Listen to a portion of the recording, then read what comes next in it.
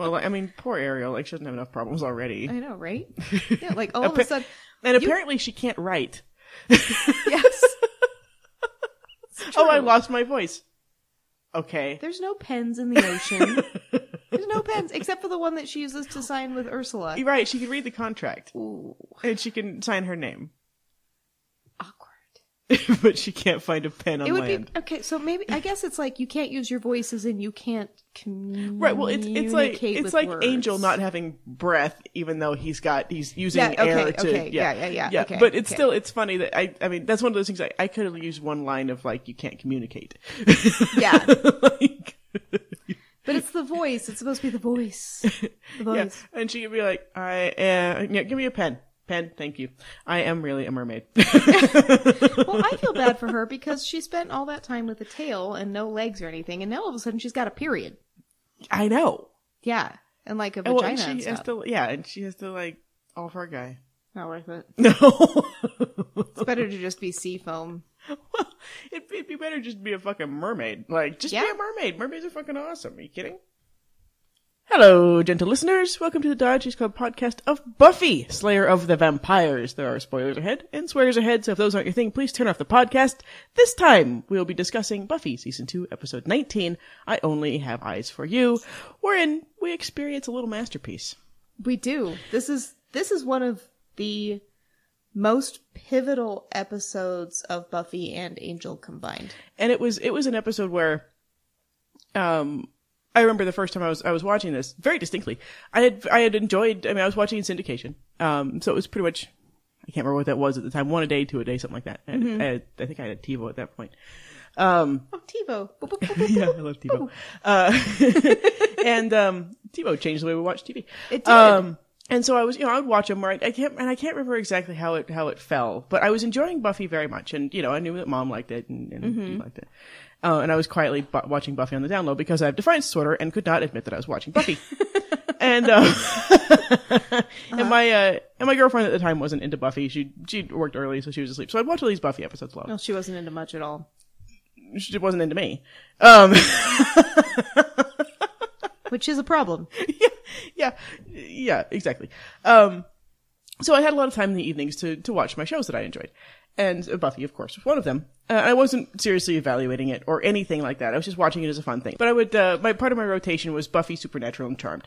And Charmed, yeah, it's totally fun. If you haven't watched it, it's a super fun show. I came super late to Supernatural, by the way. I know. Like, I watched the first episode of Supernatural in real time on the actual network. That's how much I was in Supernatural. I came to it about season 5. Yeah, it was fun to watch at the very beginning. But yeah. So I was just watching along, casually watching Buffy. And I was like, this is a pretty good show. And then this episode happened. And I was like, holy shit. Yeah. This is a whole different thing than I have ever seen on television. Mm-hmm. Well, and part of it's because the actors brought it too. Oh, the actors are fantastic. Yeah. The script is tight. Mm-hmm. The script is doing things that I didn't even realize it was doing until I went through it this time. Yeah. The script is doing things I didn't really know a script could do. And that's funny incredible. Coming from a writer. But we are doing things that I just don't think we did up until then, or even maybe haven't done as well since. I haven't seen an episode like this of anything. Supernatural's gotten close with a couple of things, especially the musical episode of Supernatural. It kind of reminds me of this, but nothing quite this, evocative, I guess? It is. Well, yeah, because this one, the Supernatural musical is breathtakingly good, but they spell it out. They do a lot of spelling out. And this episode leaves a lot of room for the audience to breathe. And you can just watch, it. You can just sit back and watch it. Or if you start to feel it, you feel it. Yeah. It's just in your bones, you feel it. Yeah, absolutely. It's an incredible work of art. Mm-hmm. And a lot of folks will watch it and be like, yeah, cool. Yeah. But once in a while, you'll get people like us who watched it and thought, Jesus, this is amazing work. It is. Well, and David Boreanaz, this is what put him on the map. Oh, yeah, he rocks. Yeah. He rocks it. Well, and this is when Joss Whedon watched his performance and said, this guy needs his own show. If it wasn't for this episode, we wouldn't have Angel the series. Right. We would have just killed him off and he never would have come back. Yep. Because he was supposed to die for reals at the end of this episode. Or this series. Season. I'm suddenly English. He was supposed to. You're all British over I've been watching the Top Gear. I'm arranging these matches. Okay. So I should say, as always, I am Jen and this is Snart. Oh, hi. I'm also Michelle. We are the sisters Tuckett. Yes. And but yes, we adore this episode. Yes, this is a transcendent episode. It is so good. It just occurred to me, we have Illyria, God King of Beverages, drinker of things. Yes. Yes, we are the sisters Tuckett, God Kings of ADD, forgetter of things. Forgetters of things. We are forgetters of things. We are forgetters of things, yes. It has been a doozy of a couple weeks. Yeah, both of us have been really, really busy at work. And yeah. Well, I have a new job and I'm having to learn all of it. I'm in like intensive training. It's like going back to college for 8 hours a day of the same subject. Except you get paid. I do get paid. And that's good. I appreciate the pay. And it's a great company. I'm very, very, very excited about my job.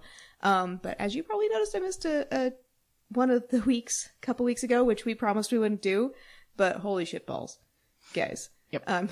My brain is full and you deserve to have the best edited episodes. And since that's my job, I wanted to be able to give it the best attention I could. Right. We don't want to slack or anything like that. You know, yeah. We want to give you quality product and not rush through stuff because that would be bullshit. Exactly, yeah. It's better to delay and it's also, we have to give priority to the things that pay us. Yeah, because if we don't have money to pay for the electricity, we can't run our microphones. Yeah, exactly. So we do apologize, but I'm sure you'll bear with us while Snart gets a spiffy new job. It's great. I work for 1-800-CONTACTS now, and it's the most amazing company. I won't wax poetic about it for too long, but it's really good. But I am in training, so if we have or are missing a few episodes here and there, we're just catching up. Yep.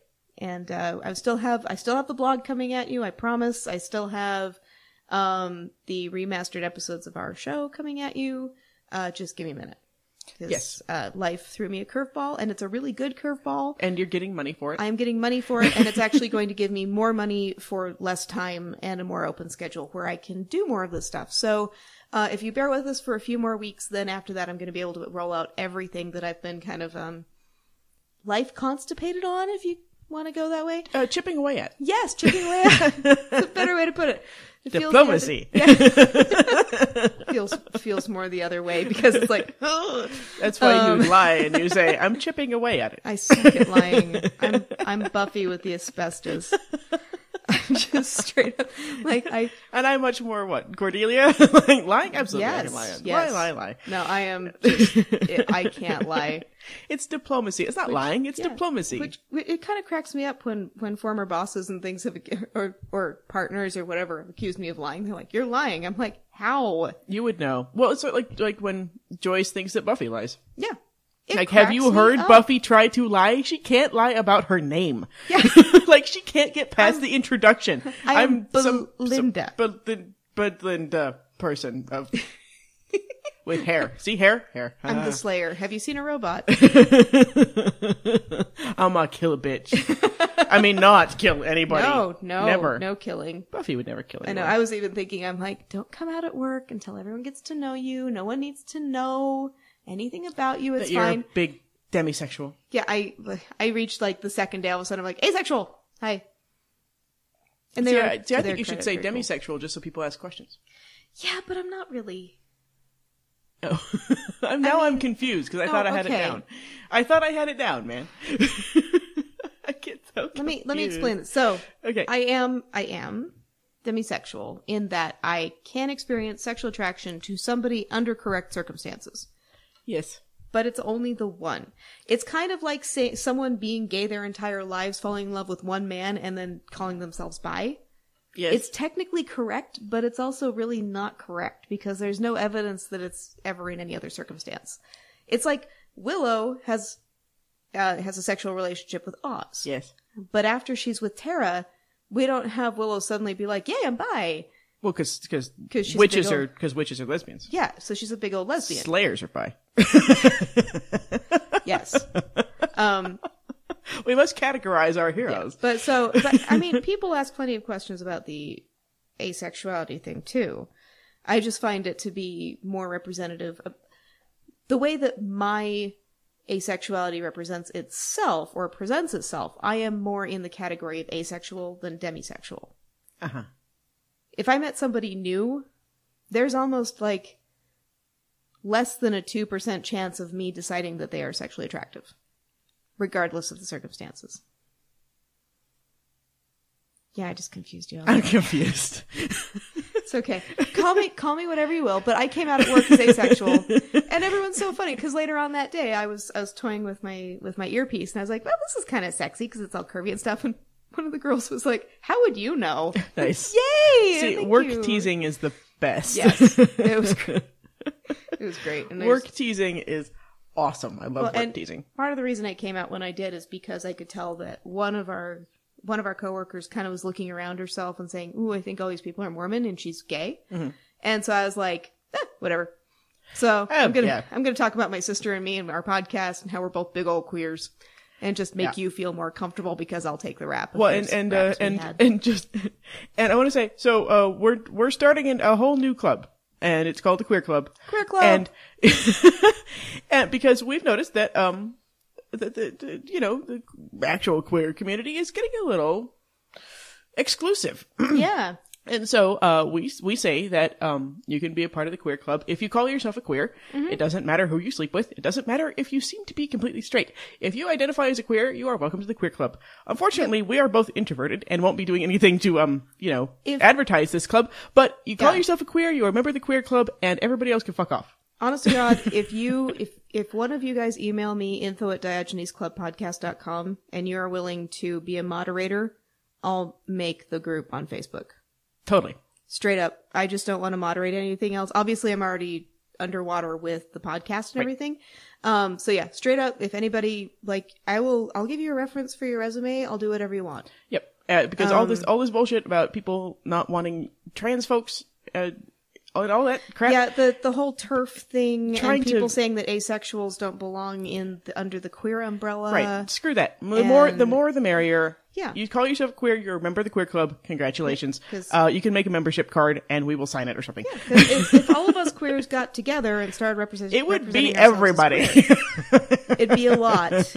And in this political climate, think about how much we could get done. Yeah, we should not be excluding anybody from Queer Club. We will never, our Queer Club, we will never exclude anybody. Mm-hmm. I don't care if you are 100% straight. If you want to call yourself a queer, welcome. If you like to wear an Angora sweater from now and then, and you just decide you want to call yourself queer, that's great. If you don't, anyway. If you're a big, tough, truck-driving, lumberjack, straight guy, and you want to call yourself a queer, welcome to the club. You're a lumberjack, and you're okay.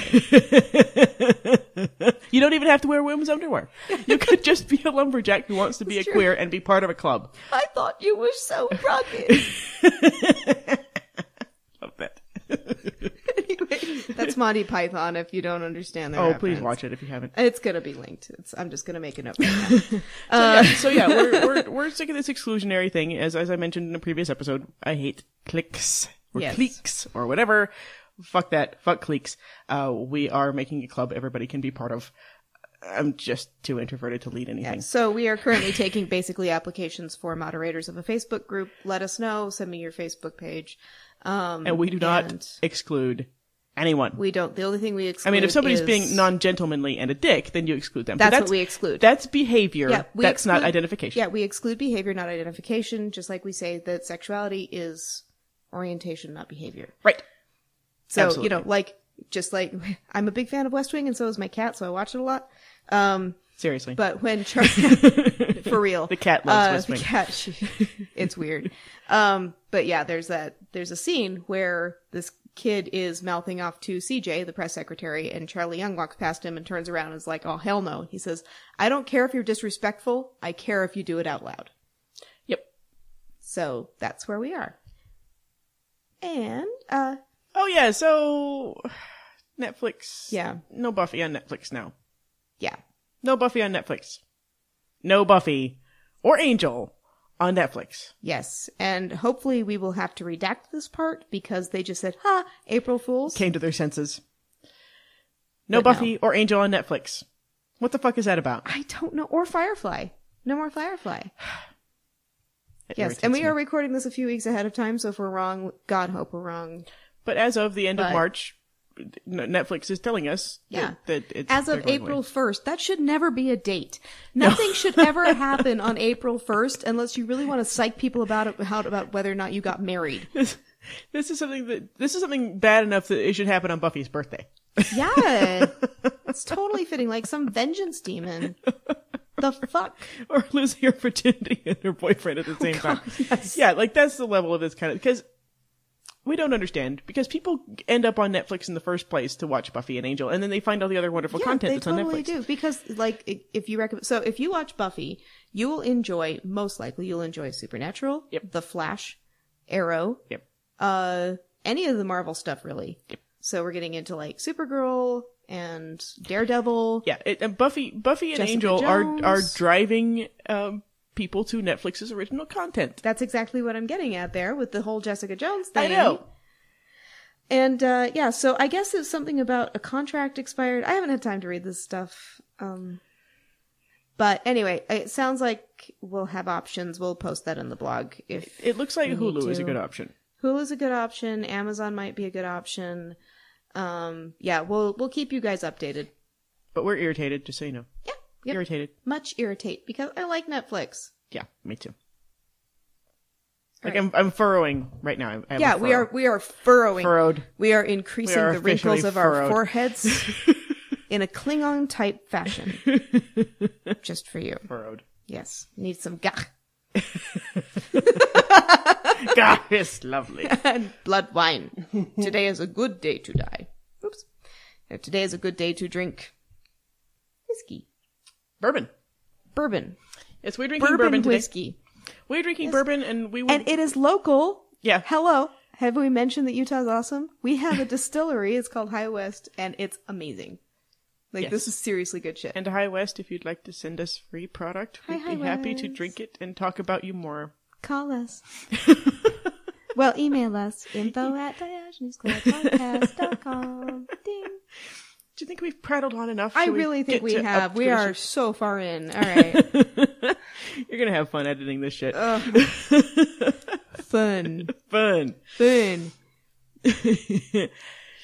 Alrighty. We open in the Bronze. The lovely and talented Angie Hart is treating us to a song. This is the first of 3 episodes she will appear in, the second being The Freshman, and the third featuring a song she wrote with Joss Whedon, being the excellent Conversations with Dead People. Seriously. So fun fact, right? I had no idea. That's cool. Amazing. Yeah. And as always, the lyrics are relevant. We encourage you to look them up. We follow Willow's gaze to the balcony where Buffy is nursing a drink by herself.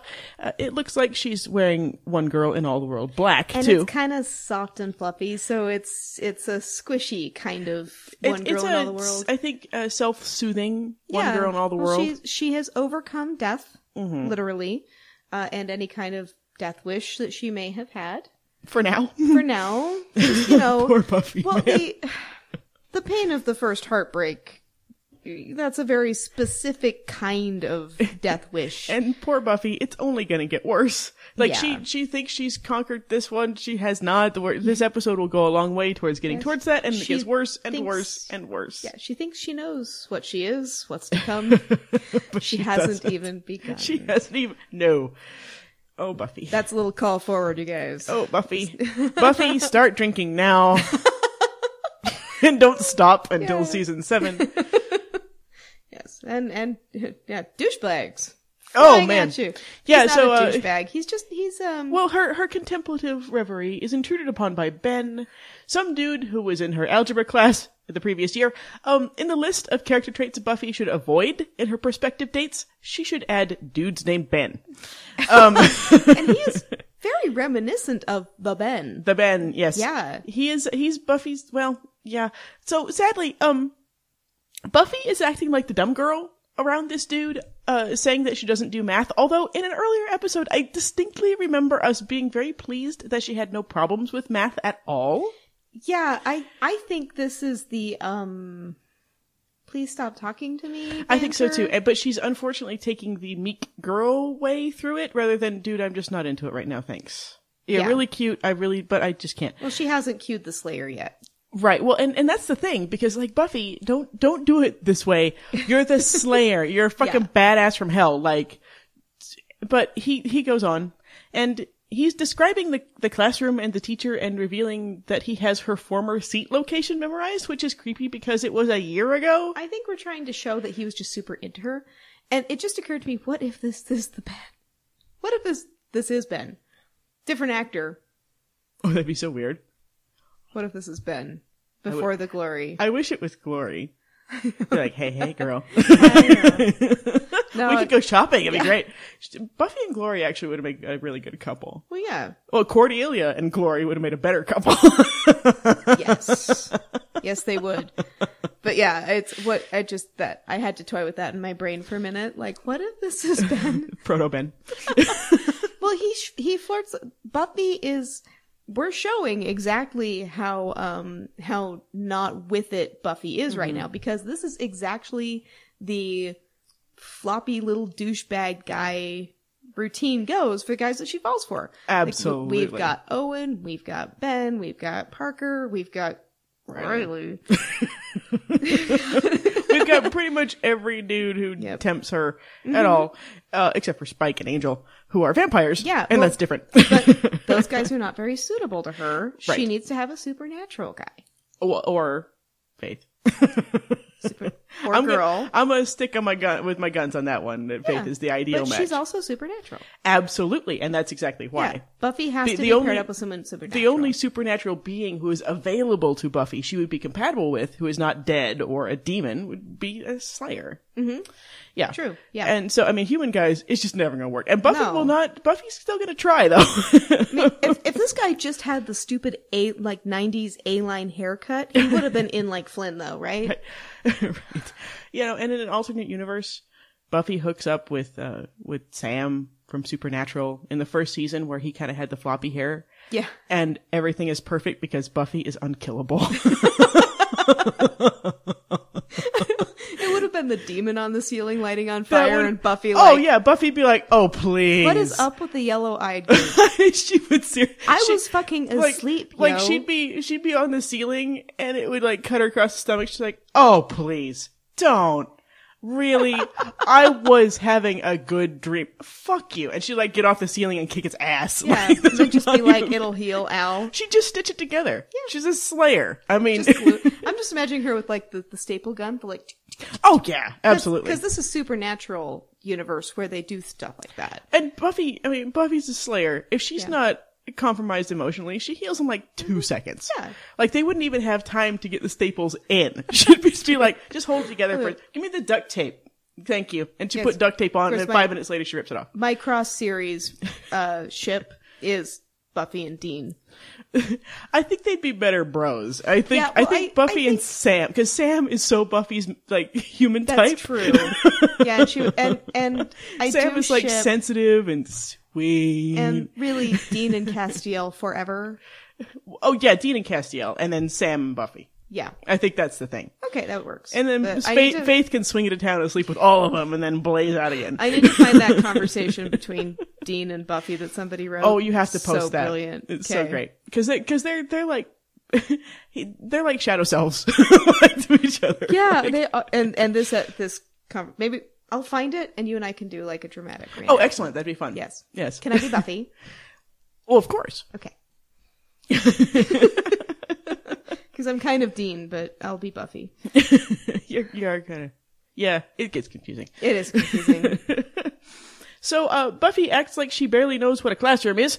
And, Buffy, there are a lot more ways to show your obvious and very justified disinterest other than acting dumb. Like punching! Punching is great. Yeah, but Joyce taught her how to act with boys. I know, and that's the problem. Yeah. Then, dude tries to ask him to the Sadie Hawkins dance, and hey, get your patriarchy out of this feminist statement, bitch. Well, we're ramping up for the next episode here. Oh yeah. Yeah. This whole episode, I'll just go ahead and talk about it now so I don't have to talk about it later. This whole episode is setting us up for Go Fish.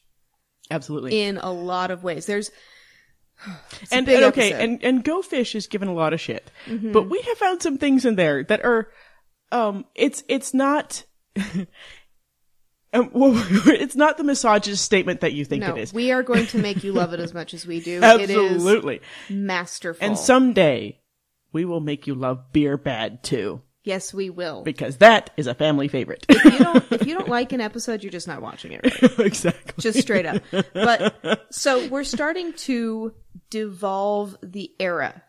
We're seeing it with costuming. Mm-hmm. We see Buffy going a little more 60s. We see Willow a little later in like a 70s kind of outfit. We see Buffy pop up in the 50s and think, huh. Because she's not, other than her outfit, she's not out of place because she lives in Mayberry. Yeah. And this episode is bringing the past present. And we're using that as, a metaphor also with Angelus, because Angelus has an issue. Mm-hmm. With not really being able to keep up with the times. We saw that in the last episode with him whistling Ode to Joy. Mm-hmm. Like, of all things. He should have been whistling, like, Call Me Maybe or something. But he's just not with the times. And I have this theory that Angelus stretches... What is a late 90s song? I can't remember any of them. Everything You Want by Vertical Horizon. Yes, oh my god, that was... That would have been the perfect thing if he had been up on things. Yes, it would. Yep. Yeah. Perfect irony song for Angelus. Or how about like Love Fool? Anything from the Romeo and Juliet soundtrack, really, would have been perfect. Can you see Angelus in the theater watching that? Oh yeah, he would have been all about it. That's exactly his thing, like stalking women, and Mm-hmm. He and Drew would have gone at it in the back of that theater. Absolutely. And then while everybody else was like bleeding out, Oh well, yeah. Or if your ship, he and Spike and Drew, I suppose. Yeah. Well, we will get to that later, not too long from now. But so my theory is that Angelus being in this world, because Sunnydale is such a quantum mechanical kind of universe. Uh-huh. With a hellmouth, with a hellmouth, yeah. So if anything is different in this web of magic, all the magic starts to work differently. Mm-hmm. Why haven't we had these murders happening any other year? Well, Angelus is here. So it's starting to create this rift. The Slayer is here. And we know the Hellmouth gets all kinds of happy when the Slayer's in town. But it didn't happen the last Sadie Hawkins. Right. I think it's the combination. Yeah. I think it's the Slayer plus Angelus, who is a big bad vamp. Imagine what would happen if Darla was still around. Holy shit. Like, just move. Mm-hmm. if that convergence of those three was there. Yeah. I mean, I think it's absolutely true because one of the biggest, baddest vamps ever, and the loss of Angel's soul has, of course, fucked everything up. Plus, the Slayer makes the Hellmouth extremely excited. Yeah. Yeah, I think absolutely. It's stirring the pot, but it's also creating this time rift where we're actually kind of sliding back and forth in the values of the times. And so we're getting these different moralities. Like in Go Fish, we're going to have a straight up, twisted 60s-ish, 50s-ish kind of mentality. Yeah, that Buffy has to sort of, swim through, if you want to use a metaphor from yeah, exactly. That she has to navigate and come out on the other side and with her, late 90s sensibility. Yeah. Well, because we take that morality and we move it forward and we give it to these modern people, and so we have a different take on it. We'll get that. I mean, we'll see it. We'll see it when Faith shows up. Faith shows up with a very, very normal and healthy sexuality, and everybody thinks that she's so strange. Yeah. Because for some reason all these teenagers are virgins. Yeah. Except for Buffy, who only had sex once and got slapped down for it. So it's a very 50s kind of a thing that's going on. And the presence of Angelus is making this timeline start to get really squishy. Mm-hmm. So I think up until when Angelus goes away, we are just in a squishy time zone. And then the very next episode, we have Buffy playing with time. She gets sent into another dimension where time moves differently. Right. And that kind of there's a lot in that one. I'm going to leave it where it is. And it's going to be fun. It's going to be a good episode. So we're heavy on the metaphor here. We're heavy on the way that this universe works. And this episode from the very beginning starts to move us into, like, just even bringing up the Sadie Hawkins dance. Mm-hmm. Like, how 50s can you get, man? And then this guy trying to still be misogynistic about it. Yeah, and we're kind of getting a rubber band kind of thing. We're going to stretch way back into the 50s and we're going to start to sort of move through to get to more modern days. And it'll rubber band back and forth quite a bit. Yes. Especially, let's say, Angel happens to show up again. Everything will end. If that might happen. Yeah. And, Wouldn't that be funny? We'll see a little bit of Buffy getting dragged back to that time again with the presence of Angel. We've seen it already where Buffy, the nature of her and Angel's relationship tends to damsel her and make her weaker and make him weaker at the same time and kind of drag them back to the 50s thing. Yeah. So there's something, and it kind of, that rift opens up with Angelus. Yeah, and when both Angelus and Angel are gone, Buffy sort of moves through this space to a more modern time, and then if one or both of them come back, she rubber bands back to the 50s. Yeah. And in the next episode, we get to see her play with power in that episode. Or in that circumstance. Yeah, we will make you guys love this episode. Yes, we will. But this one, back to the one we're in. So he's injecting some patriarchy into the Sadie Hawkins feminist statement. He is, yeah. And Buffy's kind of like, really? Yeah, and I wish that Buffy would give him the Slayer hello. Because this kind of calls for some face punching, doesn't it? Yeah. I mean, just come up and act charming, and then if she wants to invite you, she'll invite you. Don't try to ask her to ask you. That totally defeats the purpose of this whole thing. Yeah. But Buffy, though, is not offended, though she should be. Buffy. He realizes that she's not so keen on going to the dance and starts backing off, but she tells him that he seems like a really great guy. Buffy, bleeding, tragic, taste in men. But also flipping the gender tables already in this episode. Oh, man. Where it's like, you seem like a really nice girl, but because we don't say that to guys. That's not something girls say. Well, Buffy's always going to be the dude in the relationship. Oh, yeah. And how? Yeah. I mean, Buffy has been the dude before. She walks Angel home to make sure he gets there okay. Yeah. So she has this, like, it's so in reality, the girl is asking the guy out on the date. Yes. In this circumstance. And he does seem, okay.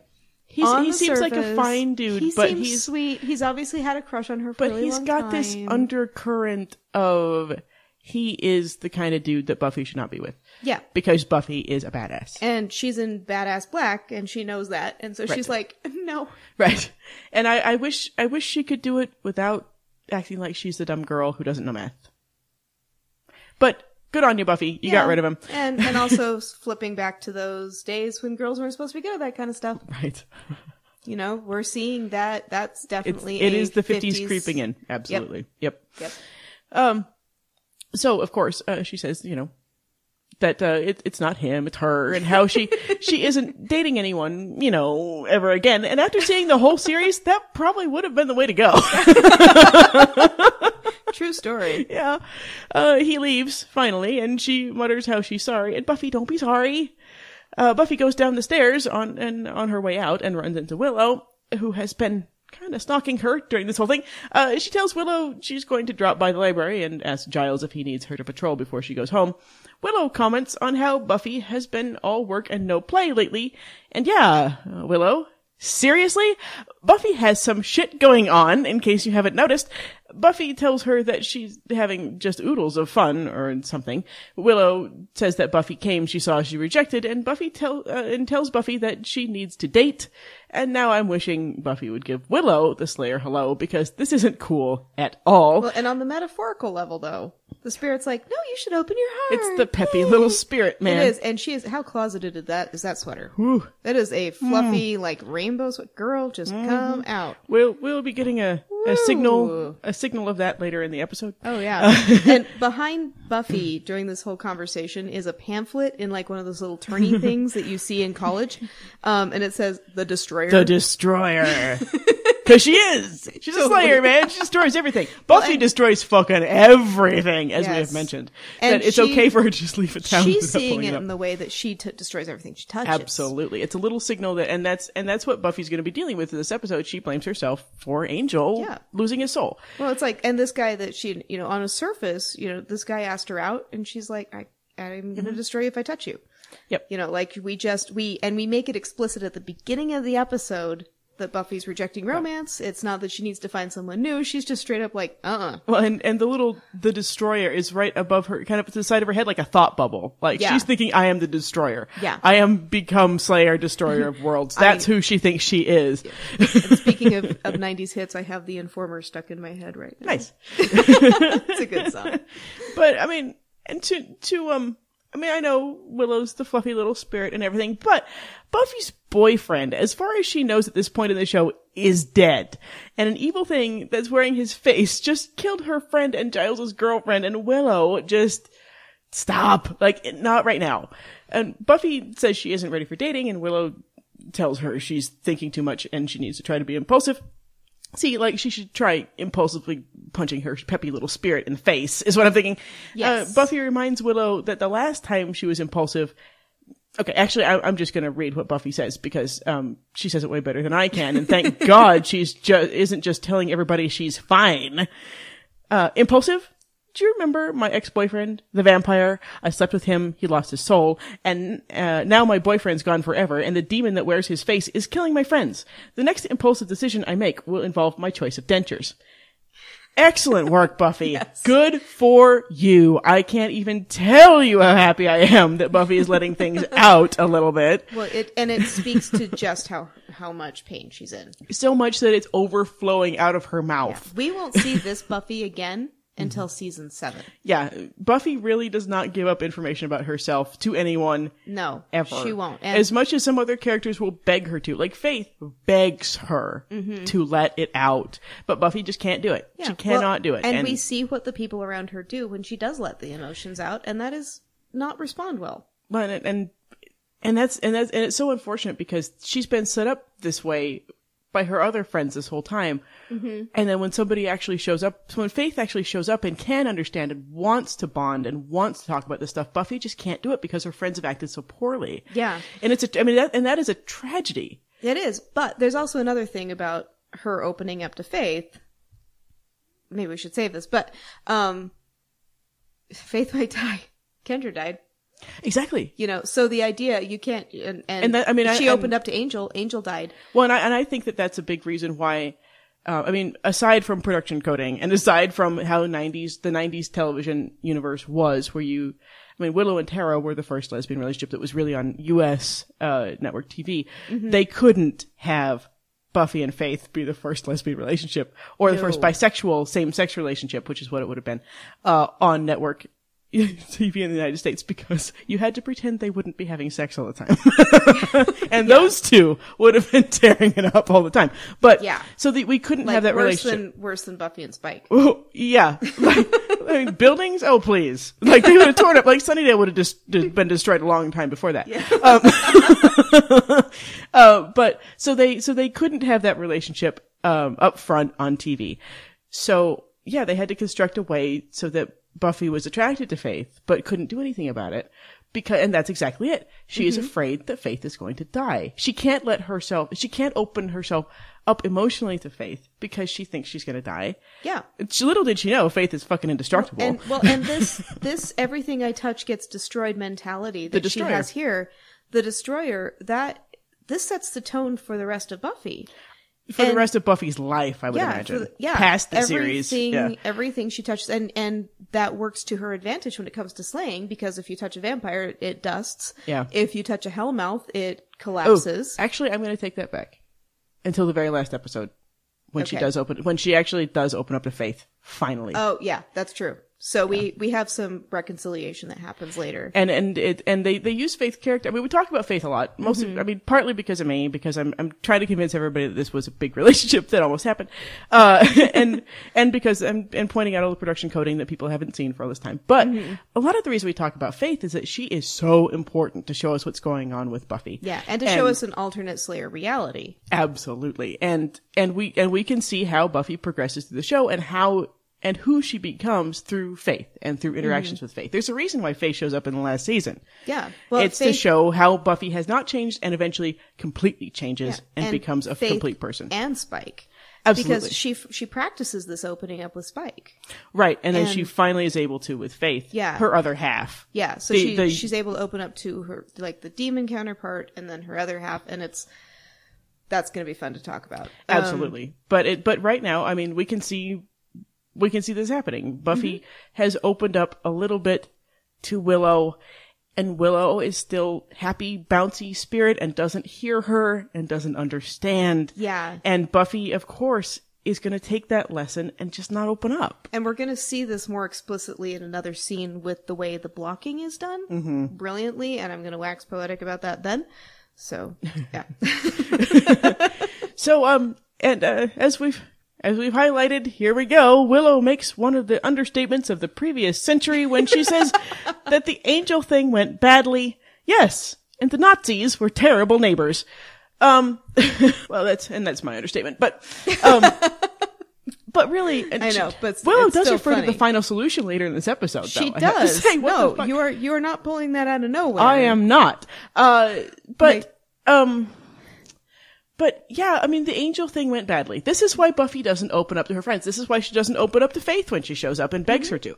Because her friends just knock this stuff down. They minimize what Buffy is really feeling. Oh, yeah. And her mind isn't here. We're in the Bronze instead of in the library or in the school. Well, her heart's gone. Her mind's gone. Her heart's busy. Her spirit's in a relationship with a demonic, sometimes potentially evil thing.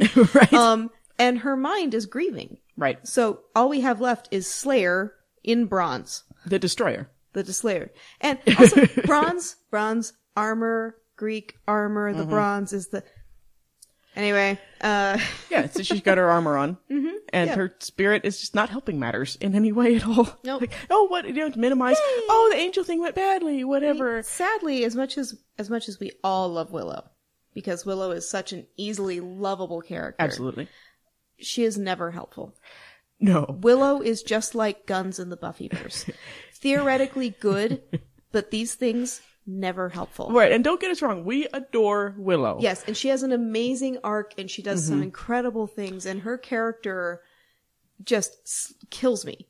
Yes. But she's not a helpful character. And there will be little hints later in this episode that that's the way it's going to go. And it's pretty brilliant, and I love it. Willow tells Buffy that none of this was her fault, and Willow is finally making sense. But then she gets a little smile and tells Buffy that love can be nice, and we see once again that Willow is that friend who gets a boyfriend and then thinks no one can possibly be happy without one. I have a friend who is non-binary, and she says something that I feel like is accurate here. Why sis gotta be like that, yo? It's true. There is nothing wrong with being single. You can be single and happy. Yeah. You don't need a significant other to have a meaningful life. And you don't have to follow the heteronormative narrative. Right. You don't have to be married to the person you're with to be happy. It's true. I've been with Alex for 16 years now. Yes. And we are not married, and we don't have plans to be so. Right, exactly. Because you're together because you want to be, not because you have to be. And we are very, very happy. And people say, I won't change anything. I'm like, but it might. And if it does, I love him too much to change anything. Right. Well, yeah, I mean, don't fix what ain't broken, you know? Exactly. I mean, you know, like if someone needed insurance or whatever, maybe. But anyway, off track. But you qualify for common law right now. We do, yes. We have to sign all that affidavit stuff. But, I mean, common law is just as binding as an actual marriage. So, for heterosexuals. So, you're set. Heteronormative. Whatever. So, luckily, the show actually agrees with us and will provide us with a counterpoint via irony cut. And it is such a good irony It's so cut. great. And we see a couple having a fight in the school hallway. And she's wearing red, so you know there's something up. Yeah, there's something up with this gal. Yes, we're not going to do this again, but this is just a mislead. It's kind of a mislead red. Yes. For the circumstance. The show skillfully using costume to mislead us in the way that the show itself is going to be misleading us until the very, very end. It's brilliant work. So good. Yes. The guy grabs his girlfriend's arm, telling her they're not finished. They continue arguing. He tells her that a person doesn't just wake up one day and stop loving somebody. He pulls a revolver, points it at her chest, and declares that love is forever. Before he can pull the trigger, though, Buffy spots them and yells at him. The girl turns and starts running away, and he yells, "Don't walk away from me, bitch." And I have to say, the way they turn that line at the end of the episode gives me chills every single time. Yes. Of the millions of times I've watched this episode, yeah. it and then, still does And when it. you go back and you hear this dialogue again, knowing it in context, it just hits you again. Uh-huh. So good. Buffy lays down some Slayer justice on him as a nearby ill-fated janitor goes to help the girl. The kid is completely confused now, asking what happened, and Buffy lays into him saying he just went OJ on his girlfriend. Still funny how many years later. He seems to remember the whole thing, but can't understand why he got so out of control. Buffy suggests that it might have something to do with his being a jerk, but even his girlfriend says he isn't, and that they weren't even fighting, and then suddenly things got very scary. Buffy asks where the gun came from, and the kid says he doesn't know. In fact, as the janitor points out, there isn't any gun at all. The next day, Snyder, yay. We've missed your Weasley little Ferengi self.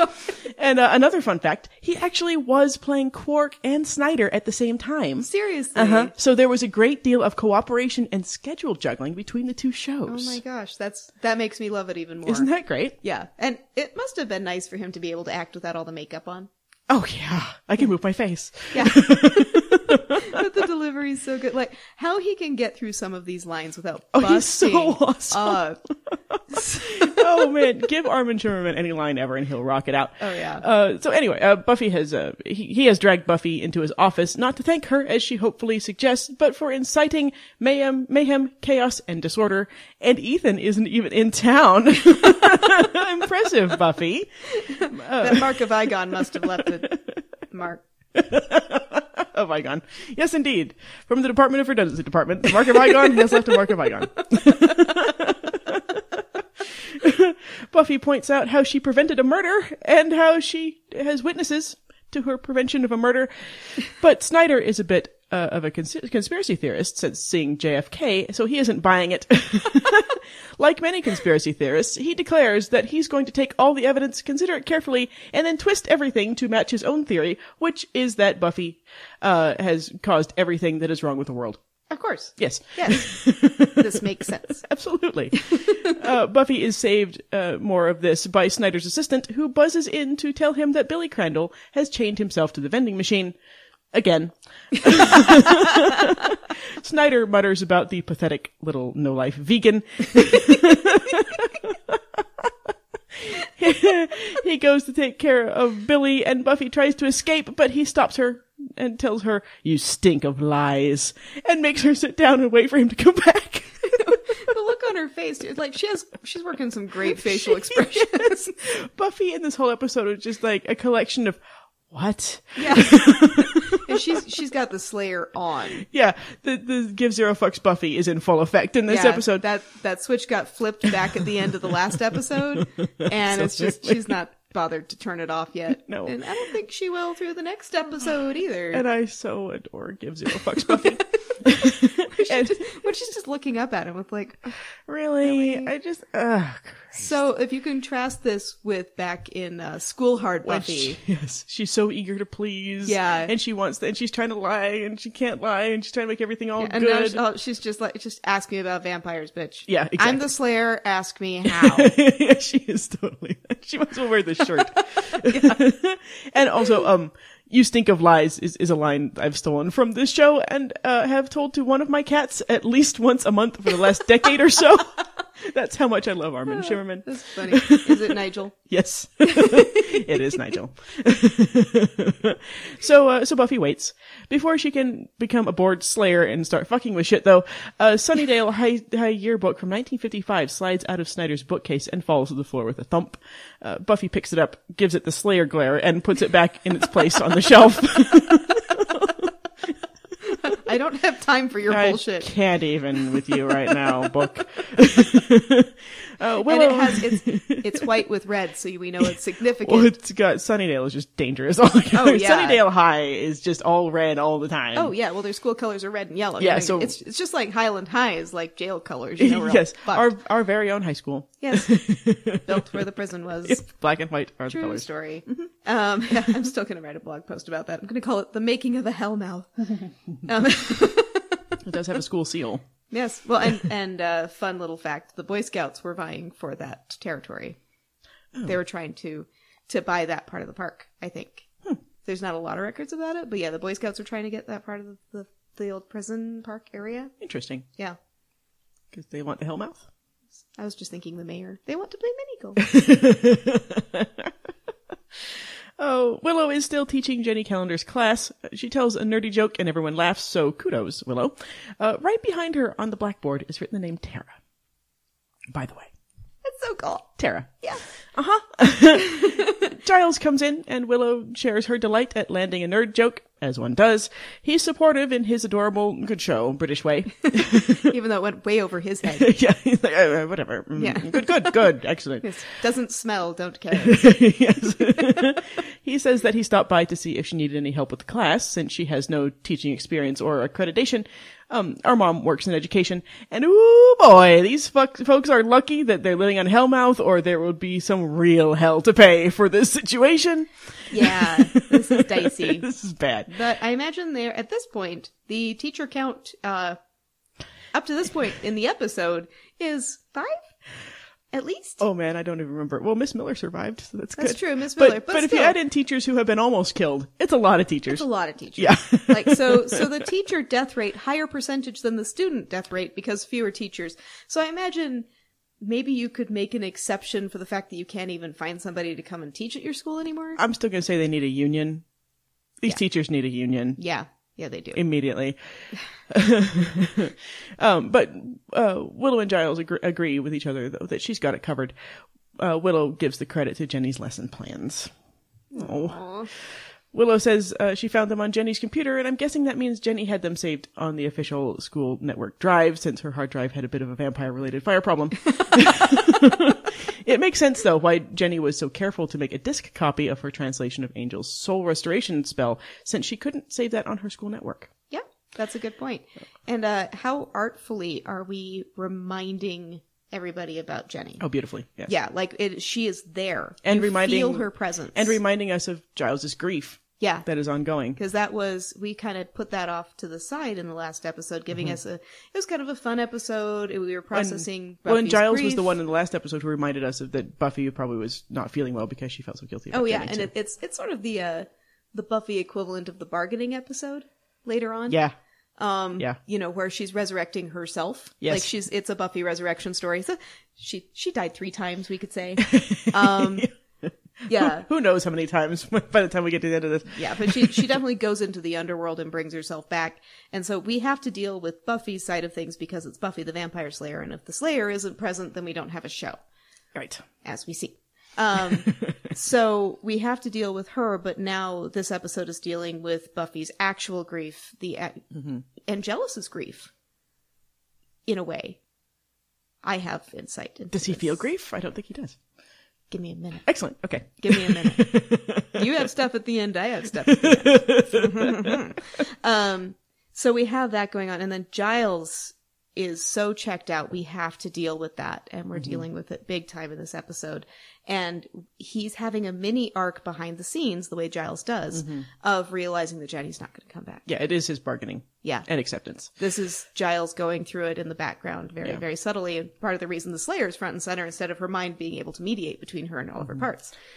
And poor Giles, I mean, he never fully recovers from Jenny's death. He does not. He never does. No. She was his person. Yeah. And he lost a friend, too. He lost Angelus, who was one of his Angel was his buddy. Yeah, absolutely. Yeah. So they were friends, and this is where we begin to arc Giles out of his place as one Greek god and into another.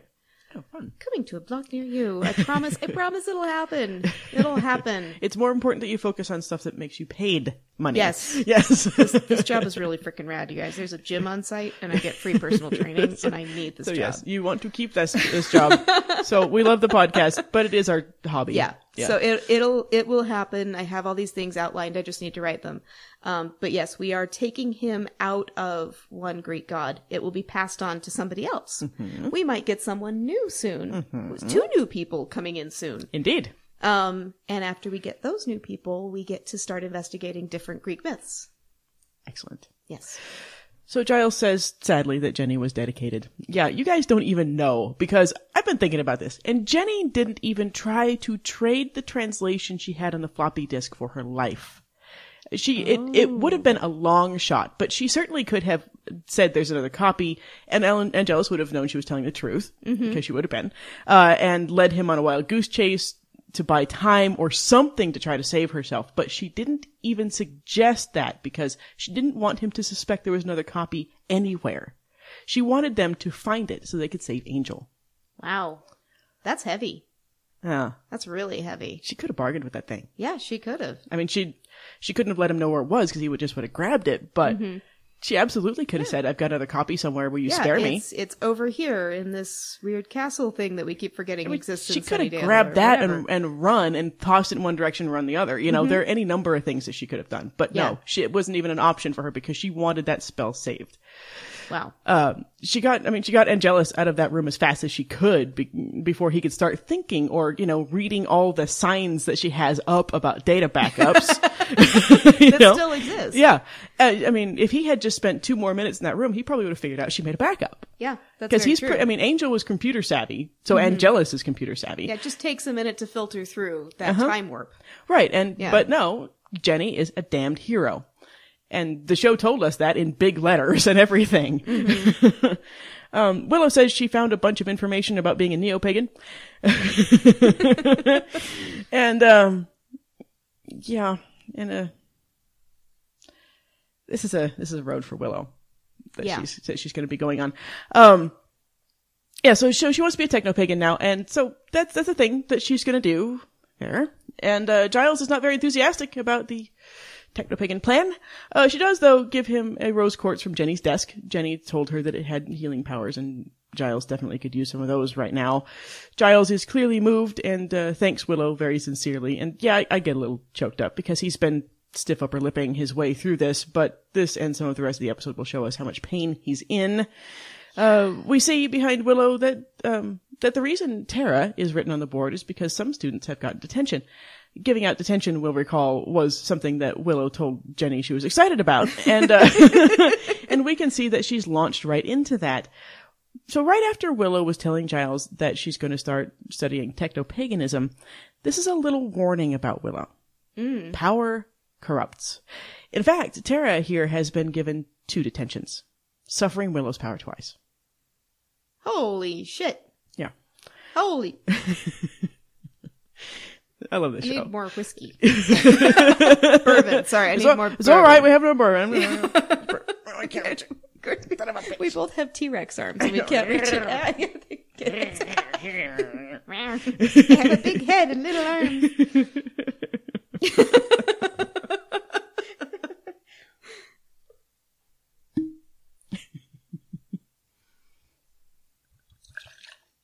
Yay.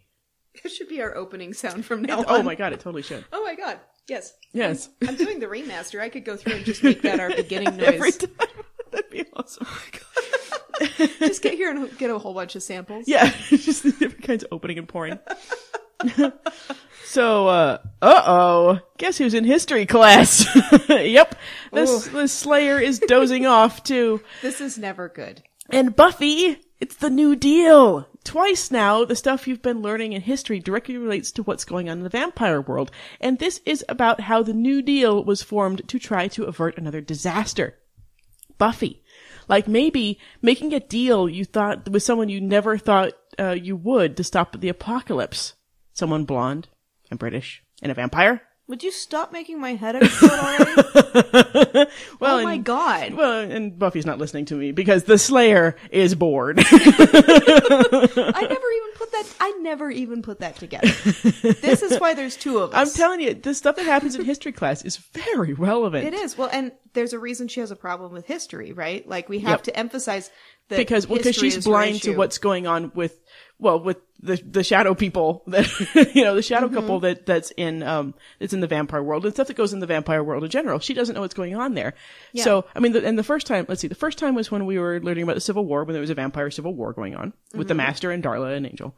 The second time we were learning about Marie Antoinette and all that kind of jazz. When we learned let them have cake, right? Exactly. Where we learned that perhaps Spike is a weak king who can be easily deposed, and he has been.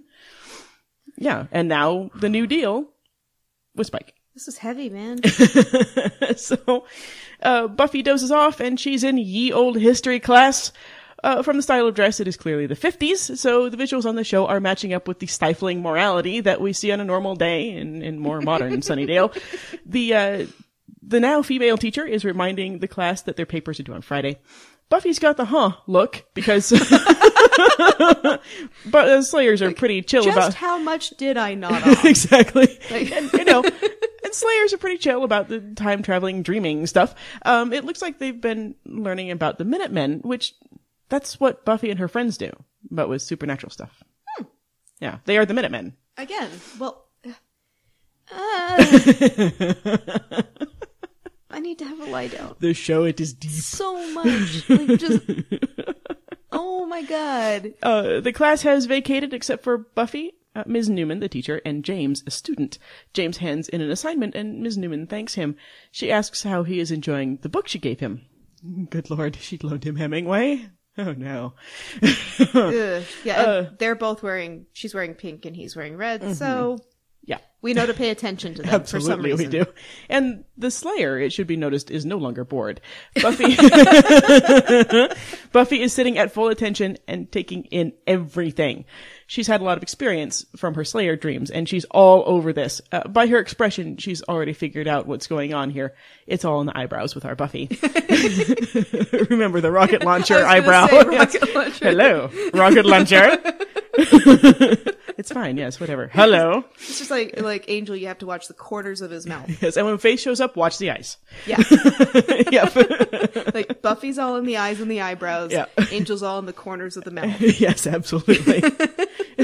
And Spike is the whole face. Yeah, it's he's the everything. Yes, Spike comes from the Charlie Chaplin absolutely school of acting, also the Johnny Depp school of acting, yes.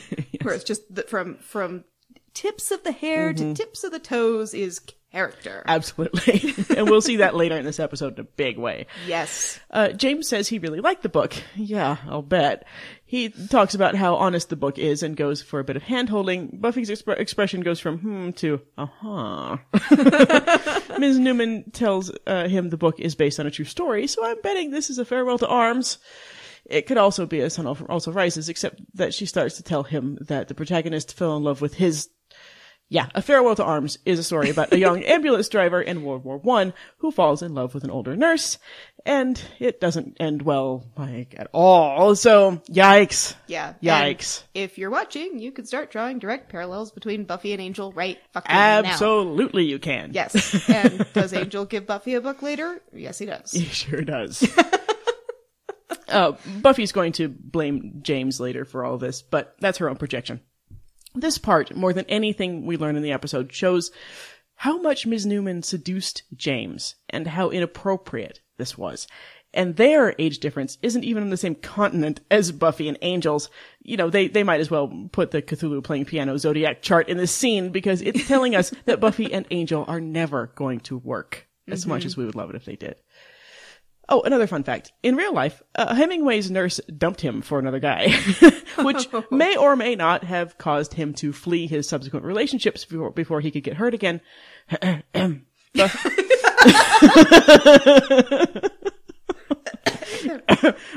Buffy should really take notes in history class, is what I'm saying. I'm sure Faith's sanity would appreciate that very much. Wow. Someone opens the door and interrupts James and Ms. Newman, and also Buffy, who snaps awake in her actual history class. The teacher is talking about collective bargaining, but Buffy's expression tells us that something else is going on. Indeed, he has written, "Don't walk away from me, bitch," on the board. The students, as we all would have been if this had happened in high school, are absolutely delighted. If it was right now, all the cameras would come out. Yes. All the cell phones with all the cameras. Look what happened at school. It was so much easier to be a teenager and a teacher in the 90s, can I just say? Yeah, absolutely. You only had to watch out for those fucking yearbook nerds. Hey. I have a shit-eating I grin resembled on my... that remark. It was the easiest way to get vocational credit. You guys were creepy as fuck. Turn around like that. I mean, yay. Because if I don't give you a better photo, that one's going in the yearbook. That's one of the reasons I was in there, so I could have editorial That's smart. Yeah, you ended up with a good photo in the yearbook. Because I have veto power. I got all the ones with my hair over my head and the cousin-it thing with the sunglasses. Yeah, I used to have really long hair. Yeah, anyway. Veto power was awesome. Yeah. So, Buffy heard the kid who was trying to shoot his girlfriend say that exact same thing. And now the Slayer has 20 kinds of the Wiggins. In the hall, she briefs Xander. He asks if something weird is going on is perhaps the school motto at this point, and he's not wrong. That's true. Stole your line. Boom, Xander. I like that Buffy is opening up to Xander more. He's second in command. He is becoming second in command. He is totally second in command, and on the metaphoric level, she's relying on her heart more. Absolutely. Which is, she's understanding that her Slayer heart is the most in tune with her. Yes, absolutely. Which is nice. It's nice to see her actually working together with something. And Xander's great because the more responsibility you give him, the more he steps up. Oh, totally. He's fantastic. He's just been waiting for this. Yes. Like, he has been his whole life kind of just sitting around hoping someone gives him a real chance. And Buffy does. And he steps up. Absolutely. Yeah. Xander sums this all up as nothing to be worried about until he opens his locker and a hand darts out and grabs him by the throat. Buffy's already in Slayer mode because you can watch her take a small step back, calmly evaluate the situation, and free Xander with one hand while slamming the locker door with the other. She's so chill. You're watching Xander. I know you're watching Xander because it's easy to watch the movement, but watch Buffy. She so gives zero fucks Buffy about this whole thing. And if you watch all the students, they're just kind of like, huh. Oh, I know, it's great. She kind of looks around at the assembled crowd like, hey y'all, Slayer business. And they look back at her like, oh, Buffy's got it, cool. Yeah. And the inside of Xander's locker is amazing. Oh, he's got the thing hanging from the news. He's got like a voodoo doll on a noose. Like that. And posters are fucking slapped up in there. I hope that voodoo doll is for Snyder. Yeah, I hope so too. She and Xander have a silent argument about opening the locker back up. The Slayer, unsurprisingly, is pro-locker opening, and even more unsurprisingly, she wins, swinging the door open and finding no scary strangling hands anymore. It would just make it even better for me if she'd pulled out a stake first. That would be awesome. Like, just right in the middle of school. She doesn't even want a stake at this point. I'll just rip that thing out with my bare hands. I don't give a fuck anymore. In the library, Willow mocks Xander and his torn shirt, suggesting that Cordy won another round in the broom closet. This scene is the best dialogue. I know, I mean, it's not the best dialogue in this episode, because this whole episode's amazing, but this scene is some of my favorite Buffy dialogue. It's great Scooby stuff. It is. And it's a little fourth wall, just ever so slightly. Oh, there will be a big old rapidy tap on the fourth wall in just a second. Xander says it was a locker monster, and Giles gets even more British, hoping that it was the Loch Ness monster. And he holds his finger in his face. Like Xander does just like, wait. Xander does the no finger. Oh, and Giles, I wish it was the Loch Ness monster, because that would be so awesome. I know, right? Oh. Buffy corrects him and also corrects Xander, saying it wasn't a monster so much as a big grabbing arm that disappeared. Buffy's pretty excited about the locker monster, and that's nice to see. Xander recaps what happened in Buffy's history class as well, and Giles is all, ooh. Yes. He's getting all intrigued. He is. He says it sounds like paranormal phenomena. Willow thinks that a ghost will be cool, but Xander assures her that it was not a cool sort of ghost at all. Well, at least it isn't turning itself inside out like the one Willow talks to in season 7. Oh, yeah. But I just love the line, we've got a bad boo on our hands. Or maybe we have a bad boo on our hands. Oh, Buffy. Xander paraphrases the movie Network with, I'm dead as hell and I'm not going to take it anymore. So well done. Again, Xander. It's a great movie. Giles manages to cut through the, as he delightfully fourth walls, Xander speak, and diagnose this as a poltergeist problem. Xander is shocked and delighted that he helped, though he shouldn't be because he helps all the time. But remember how he's always after the knowledge metaphor of the apple in Buffy's dreams. Oh. Yeah. And he declares that he no longer has a need for book learning. Buffy and Willow want more information about the bad boo. And Giles seems a little unsure as he's explaining it, but it turns out he will be absolutely right. He says that the spirit will be plagued by all manner of worldly troubles, and that being dead, it has no way to make its peace, so it lashes out, growing ever more confused, ever more angry. Buffy comments that this is pretty normal teenage behavior, except more dead. True enough. Willow... The all teens are beasts theory. Absolutely. Willow wonders what they can do, and Giles suggests figuring out what issues are left over from the spirit's life and then resolving them. Buffy doesn't sound thrilled about this, probably because it doesn't involve killing stuff, and I can't blame her, really, because she's the Slayer. Giles says they need to figure out the identity of the spirit, and then he doesn't say so, but he seems to decide that it's Jenny in that moment. Yes. Yeah. Yes, he does, because he's hoping. Mm-hmm. He's distracted, and now he has something to focus on, and he's just gonna chew on that bone. Yep, he's bargaining. Yeah, and there's nothing for him to research. He can't retreat into his typical... Yep, absolutely. Yes. That night, the ill-fated janitor from earlier is mopping, and he bids a teacher, Ms. Frank, a good night.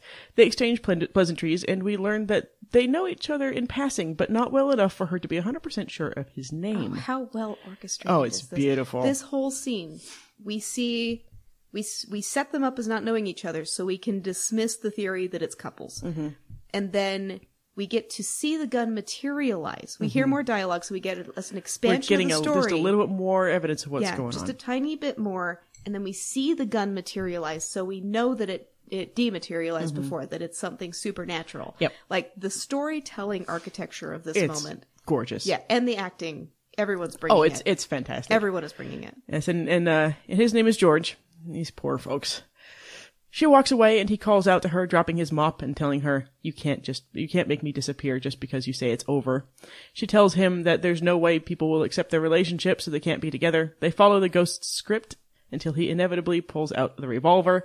In Giles' office, we can hear that George and Ms. Frank are continuing their scripted argument. He doesn't seem to hear it until George yells, "Don't walk away from me, bitch."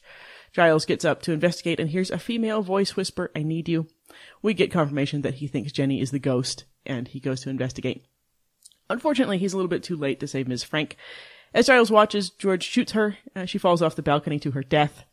George runs back in, and Giles tackles him, and the gun slides away and disappears. We won't see what James the ghost was going to do until the last incarnation of this possession. George wonders what's happening, and Giles spells it out for him. Poor guy. Just don't work on the Hellmouth, people, okay? You'll end up in prison or as monster food. In a very large abandoned mansion, it's Angelus Druid Spike! Yay! It's the mansion. I love this mansion. I do too. It makes me think of Ghostbusters. Yeah, absolutely. Absolutely. It needs clouds. It needs clouds and Zool. Yes. It kind of has Drusilla, so... Oh, yeah. She's Zoolish. She can be my gatekeeper anytime. The question is, which one is the keymaster? I'd have to buy something, but...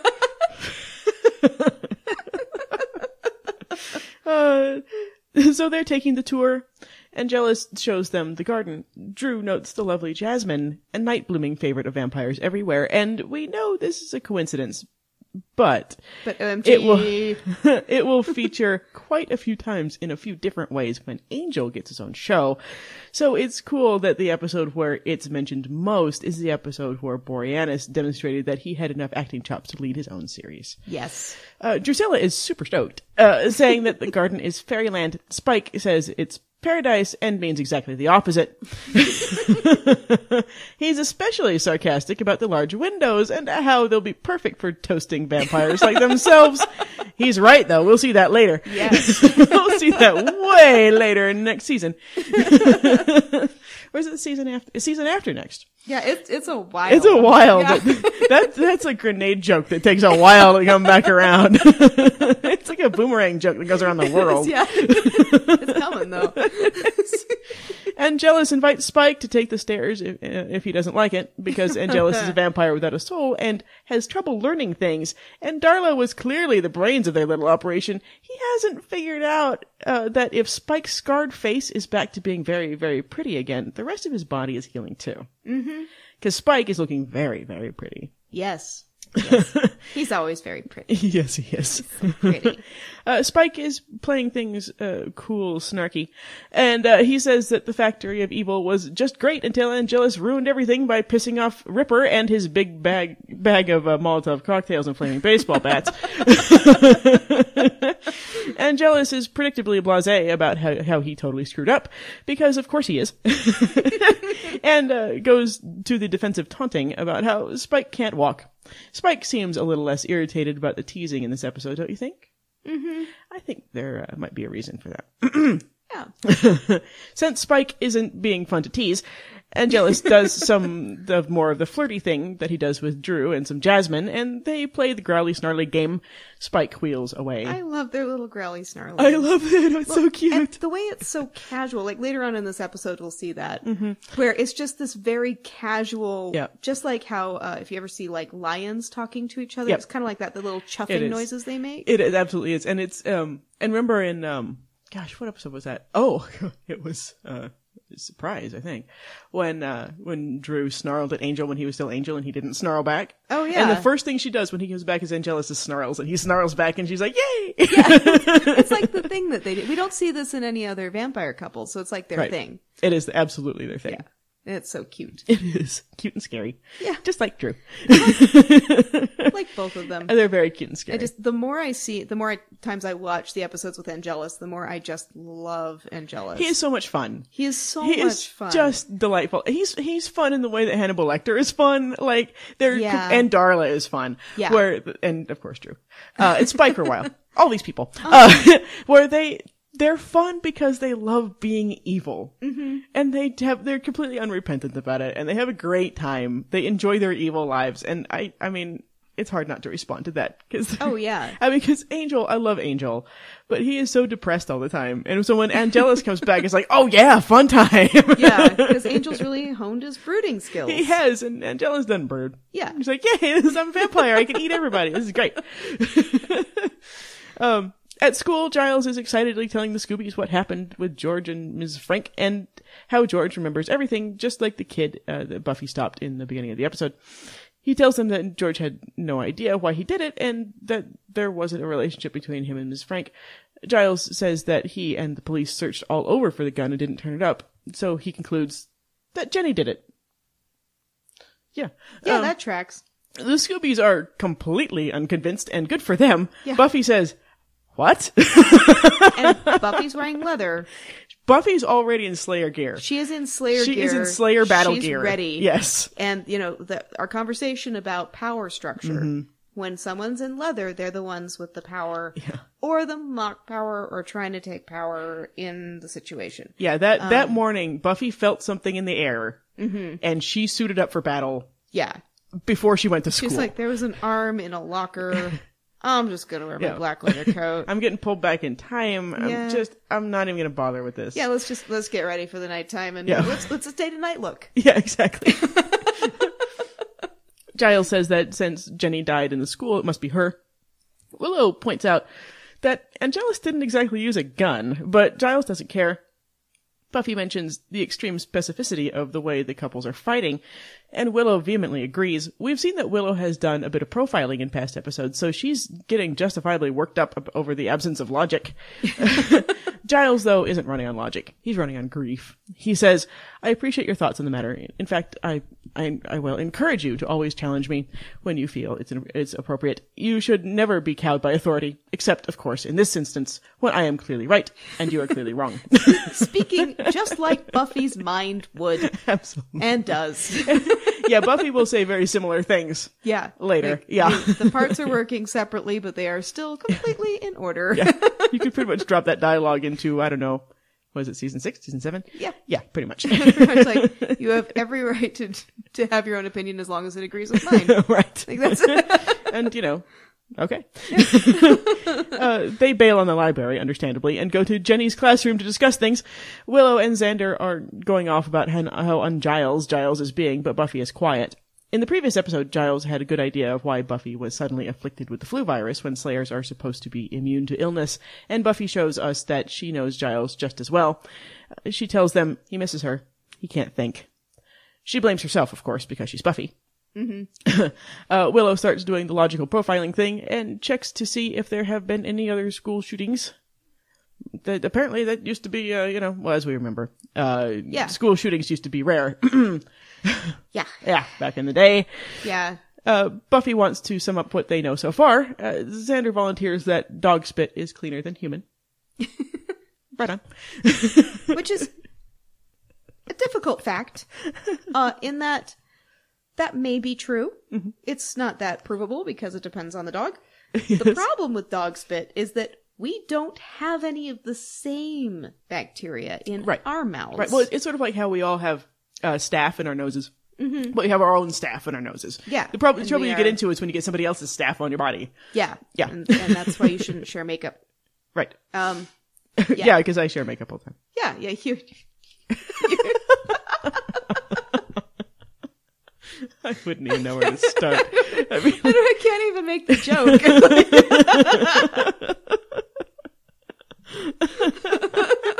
Yeah. So you old queen, you. So before we can hear any more fun facts, though, Willow has discovered an article about James and Ms. Newman, or Grace, as we find out her name is. James killed Grace on the night of the Sadie Hawkins dance, and they were indeed having an affair, and she tried to end things. After shooting her, James went into the music room and killed himself as well. Xander is convinced, as we all are. Buffy reminds us that the dance is that evening, and that's not great. Xander wonders why they've never heard of this murder-suicide. He asks when it happened, and Buffy knows. 1955. She shows them the frisky yearbook from earlier, and shows them Grace and James's pictures as the folks she saw in her dream. Xander compliments Buffy on her wicked accurate dreams, and I get all stoked because Faith will be here soon. However, was this a Slayer dream or was this James? I lean on the side of it being James.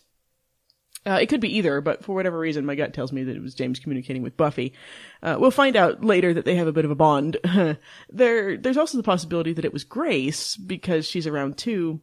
I mean, one or both of them have been trying to get Buffy's attention. What do you think? It could be any of them. I mean, so, in the realm of the, I'm gonna get weird, FYI, I'm a bit psychic. Weirder. Weirder. I'm a bit psychic. I always have been. It's not something that people say, oh, I don't believe in that stuff. I'd love to have the option. And I find that if you are tuned, it's like a radio. If you're walking around tuned to the frequency of a certain bit of information, it's going to find you. Mm-hmm. So if you are psychic, like a Slayer is, mm-hmm. and you are around paranormal activity, it is tuned on that AM radio wave or whatever, and you will hear it. And then, because there's someone finally listening, they kind of gravitate towards you. Right. So she and James are vibrating on the same frequency, and she happens to be psychic in the Slayer way. Or at least when the powers that be facilitate it, she is. Yeah. Yeah. I mean, if she was honing, though, because that's the thing, if she honed, she would be psychic. Exactly. She'd be able to detect vampires. But Buffy doesn't want to hone. No, she doesn't hone. So she's a natural antenna. She has the gift, but she's not using it. Yeah, and we never know when the powers that be are going to open up that door for her either. Mm-hmm. So, yeah, I mean, my instinct says it's James. Yeah. I think later on, Xander will say it's James too, so. I think it's Slayer Dream Light. It is, Buffy picks up Slayer dreams because the PTBs give them to her. Mm-hmm. But if any other paranormal being decides to give her a dream, right, she can get that too. She's more open to it. Yeah. She, like you said, she hasn't honed and learned how to block them out. Yeah, she hasn't done the heavy meditative work that people like me, who are born antennas, mm-hmm. have to do in order to keep that stuff from interfering with our day-to-day lives. Right. Like, I have waved to people that aren't there. When I am sleep deprived, I lose all that filter and I see shit, and it's not fun. So I have to hone. Yes, and and Buffy should too. Buffy should also hone. Let that be a lesson to you kids.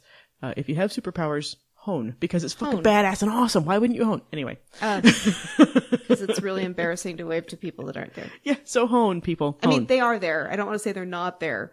Not there to anybody else. Other people can't see. Right. And we grew up next to a cemetery, so I had a lot of opportunities. Indeed. Yeah. So, Xander... weird over. Yeah. Xander wonders if she's seen perhaps him rolling in big piles of money or knowing the love of a woman in a full body sense. Yep. Wicked out of your league and wicked brief too, buddy. Xander should also be stoked that Faith will be here soon. Yes. Get that cherry taken care of. Absolutely. Somebody knows what she's doing too. Well done. But steering him around the curve, so to speak. Yes. Never been so jealous of someone in my life. That a great first time with Faith, man. Mm-hmm. Oh yeah, trampoline park all over the place. Absolutely. But Buffy super duper hates James now and blames him for the whole thing. Slayer Projection reporting for duty. She says that James killed his teacher/lover because he couldn't make her love him, and then she calls him a sicko. Boy, if she thinks that is bad, I wonder what she'll think of all the stuff she does for love later in the series. We will always, we as beings of intelligence, will always hate in others Absolutely. what we most hate in ourselves. That's what projection's all about, man. It is, yes. I'm telling you, it works every time. Yep. If there's someone you instantly dislike, there's a chance you don't like them because they remind you of somebody else you don't like who, there's a good chance. So it's worthwhile investigating. Listen to your gut. And then you can decide, you can figure it out if you parse it out. Why do I not like this person? It reminds me of this asshole I met how many years ago? Yeah, or you just kind of wait around and they do something assholish and it's like, oh, my intuition has honed. But if there's no reason you can put your finger on, it's probably because they remind you of you. Yeah. Yep.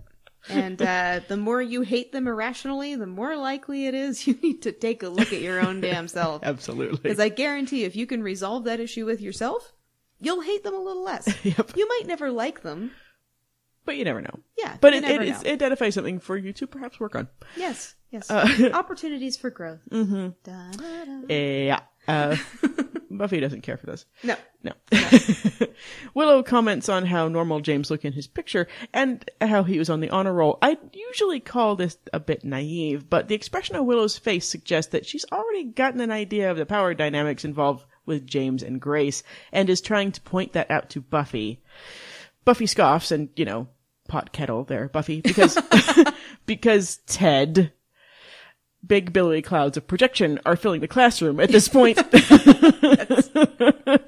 Xander says that James pulled a murder-suicide, which, not such smart things to do.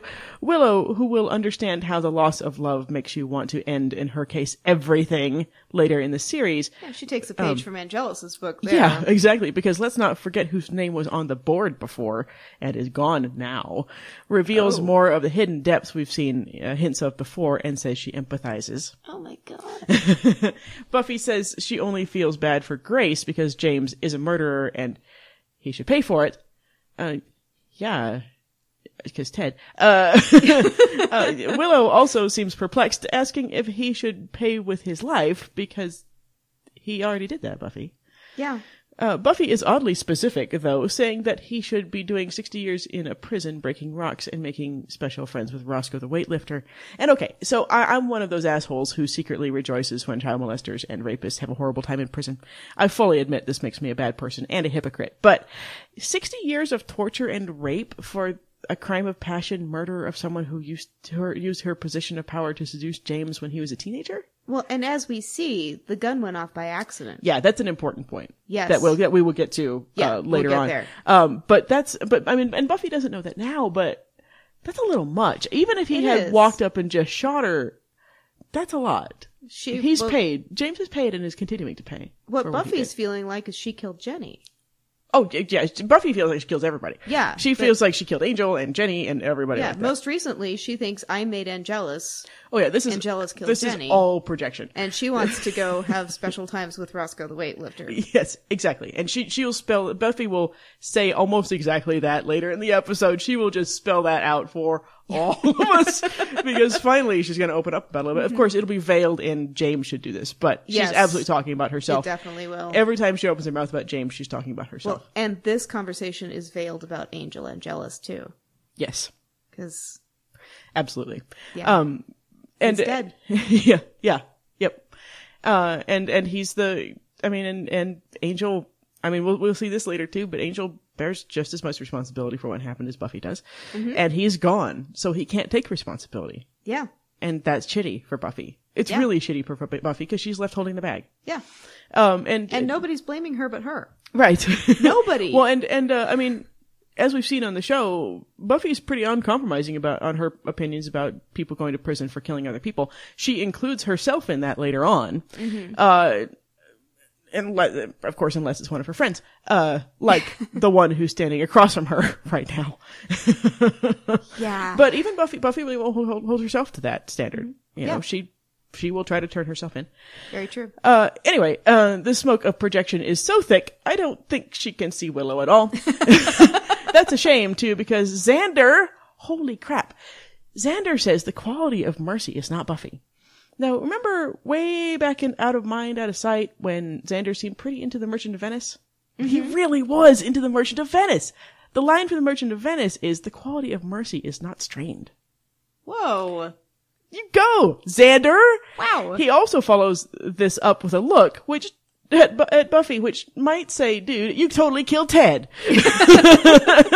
Yeah, he is trying to bridge the gap. He is. He and Willow are trying really, really hard to make Buffy see that this is a more complicated issue, but Buffy can't see because the clouds of projection are just all over the room. Mm-hmm. Yeah. Willow wants to talk business, though. She asks which ghost they might be dealing with. Is it James or is it Grace? Buffy says that since it's violent, it must be him. Wow, projection. Just get up on our faces, why don't you? Keep whipping that one out. Willow tells them that she might be able to find a way to communicate with James using information from Jenny's Technopagan websites and find out what James is after. Buffy snaps. Who cares what he wants? Buffy? Giles just said that you need to resolve the problem and... Never mind, don't punch me. Willow shoots Xander a look, so she's getting a little uncomfortable with the angry projecting Slayer as well. Buffy says they need to shut him down before he makes another couple, that would be innocent guy and poor nice girl. That's how she phrases it. Act out his little drama and then blow his brains out all over the music room wall. Well, that's vivid, Buffy. Also, that's what Willow's trying to do is stop things. And Xander is also a little freaked and sarcastically asks if anyone is hungry. So, the blocking of this scene. Yeah, it's pretty fun. If you're gonna block, this comes from my theater background, where you're having people move around in ways that show you where their allegiance, or aligned, I guess I should say. So we have them all together at the beginning, and then Buffy gets all projection-y, and she moves off to the side. All so we're by having herself. to do, all by herself. In the One Girl in All the World cam. In front of the back up your files, which reminds us of Jenny. So we're having Jenny's presence in the back of her. Yep. Moving, let's say. So we're having to do a 1-2 take all of a sudden, where we're doing 1 and 2 on her parts, on her heart and spirit, and then Slayer's a separate. Mm-hmm. She then makes an overture to move back into the group. So she moves in next to Xander, and Willow pings out of the other side and sits down. And starts shooting little weird looks to Xander, like, help. Yeah. Yeah, which is, it's interesting. It's sort of like chess pieces moving around. Yeah, to totally. show you what's going on inside of Buffy's, everything. Yeah, there's so many layers. Like It's fantastic. I've gone back and watched a few episodes that we've done already, and I'm like, oh, we have missed. But it's fine. Nothing big. If you guys see it, you see it. If you don't, you know. Because we're just here to give you what we're so excited to see, but also to help you start watching television in a way that you might not. Absolutely. Because it's when you start actually watching shows this way, it changes everything. Yeah, and then you realize how much we all absorb on a subconscious level without knowing it. Oh, yeah. Because this scene, watching it without breaking it down like this, we would have gotten the same impression from this scene subconsciously that we did spelling it all out. Mm-hmm. We just wouldn't have realized it. Yeah, we are still going through all the emotional beats. Right. We're still feeling it. It's just there's something so fun about breaking it down, especially if you want to make television, if you want to write stories, if you want to be participating in the creation of this kind of artwork. It's really good to know how these movements affect people, you know, especially like the color psychology that I so specialize in these days. Yeah, and everything. I mean, all this stuff is intentional. It's all. Yeah. The shots are all framed out very carefully. Everybody styles everyone's hair and gets them dressed. It's no one's rolling out of bed, putting on whatever, and going to the scene to act. You're an actor. You show up on set. You know your lines, and they hand you a costume. Yep. And they tell you where to stand. And people have decided all of this stuff way ahead of time. Yep. The prop department's in there making their magic happen. Everything is blocked out. And in some shows, like I'm a big fan of The West Wing, as we said. There isn't color psychology going on. Like, you can disregard pretty much whatever they're wearing because Aaron Sorkin was writing 2 shows at once and there's so much else going on and it's already a brilliant show. We don't need a lot of production coding going on in The West Wing. Right. But in Buffy, where it's this deep psychological thing, vampire stories are deep psychological things. And this postmodern morality play at the same time. Oh, yeah, I mean, it's a stage play on TV. It is. We need this kind of coding because it speaks so much to what we're trying to do. Absolutely. Very, very cool. In the lunchroom, I was hungry when I was writing this recap, and that actually... that looked pretty good. All those hot dogs and spaghetti. No, I'm so full from lunch, dude. I know, but man, that looked... We have been eating fried food all day. It's been awesome. It's been so good. And today's like, I'm not exactly on a training regimen, but today's pretty much like my day off. And it's been good. Eat all the food. So Cordy approaches with her tray, and it looks like Danger Red just exploded all over her. Jesus, Cordy. She looks great, though. She does. That rack. Her boobs are amazing. Hello. Hi, Cordy. I need to figure out who makes her bras. No shit, right? Because, like, they look like they work. And she looks fantastic. A good bra is hard to Charisma find. Carpenter's just a gorgeous woman. Well, that's hard to compete with. I know, Not right? that a bra would make me look like her, but her boobs look amazing. Yeah. It's because she's got all the muscle under there to hold them up. Oh, yeah. Very important. Stay in shape, kids. Yep. Get muscle. Willow and Buffy are sharing a box of animal crackers, undoubtedly pondering the mysterious nature of monkey pants. I didn't catch that. How cute. Cordy says that she's going to be organizing a boycott of the Sadie Hawkins dance because the girls have to pay for the date. Feminism only goes so far with Cordelia. She has kind of a first wave feminine. Well, she feminine? She sees it as feminism because she's like, no, you gotta pay for the date, bitch. I mean, that's how Cordy works. Yeah, that's what I mean by like first wave. Because right now we're in third wave, which is everything needs to be equal and I need to be able to pay it for you. She's more first wave. Right, which, the full equality thing is my brand. Always has been. Our parents raised us that everybody should be equal. Yes. So that's our family brand of feminism / is it egalitarianism, something like that. Yeah, Everybody should be equal, no matter who they are. It's not a zero-sum game, the equality. Yeah. Just everybody can be equal. But I still hold to, it just occurred to me, I still hold to the standard of the male pays in that whoever asks. Yes. The aggressor of the date. Well, that's gay rules. Is it gay rules? Gay rules is whoever asks pays. Okay. Or you can ask and then you can decide to go Dutch. But the general rule is until someone says otherwise, at least the way I've always done it, whoever asks is the one who pays. Yeah. Yeah. Like that's okay. So or unless you can talk about it. I mean, we always the gay folks always negotiate everything. So yes, which is good. Yeah. But if you're going to go Dutch, know before you go. So you can bring your wallet because I've heard about a couple really awkward situations there. Oh, always be ready to pay. Yeah. Yeah. Always absolutely. be ready to pay, but also inform the other person that you're going to go Dutch. Yes. Before you yes, get if you were the person who did not ask, definitely offer to go Dutch. Yeah, that's fine. It's a courteous thing. If you're the person who did ask and you're a little short on funds, ask if you can go Dutch. Yep, absolutely. Or like if it's dinner and a movie, how about you get the dinner and I'll get the movie? Right, exactly. Which these days comes out about the same amount of money. Yeah. Yeah. And if the person is dateable, they will be fine with any of those situations. Yes. And if they are not, well, you might be dating Cordy, and there are trade-offs, and I would still go for it. Oh my God. Xander suspects that this is the nefarious work of a hairy-legged feminist. And Cordy is even more all about stopping it. She says that not stopping it will lead to things getting really scary. Scary like snakes appearing out of nowhere, because that's exactly what happens. One even bites Cordelia on the face. Yeah. I guess that explains why she's wearing red. Yeah, she's in danger in this circumstance. And we're having the shadow self be in danger because, Buffy's all Slayer, so she's not able to take any of the damage. Right. So someone's got to take it. It's like, whatever. Yeah, someone's got to be there to she take the didn't damage. flinch with the arm thing. It's like, ugh. Well, whatever, and I've read online that people are criticizing because it's a snake bite, that there's no venom. Okay. One, venomous snakes, if they don't think they're threatened, will have dry bites. Yeah.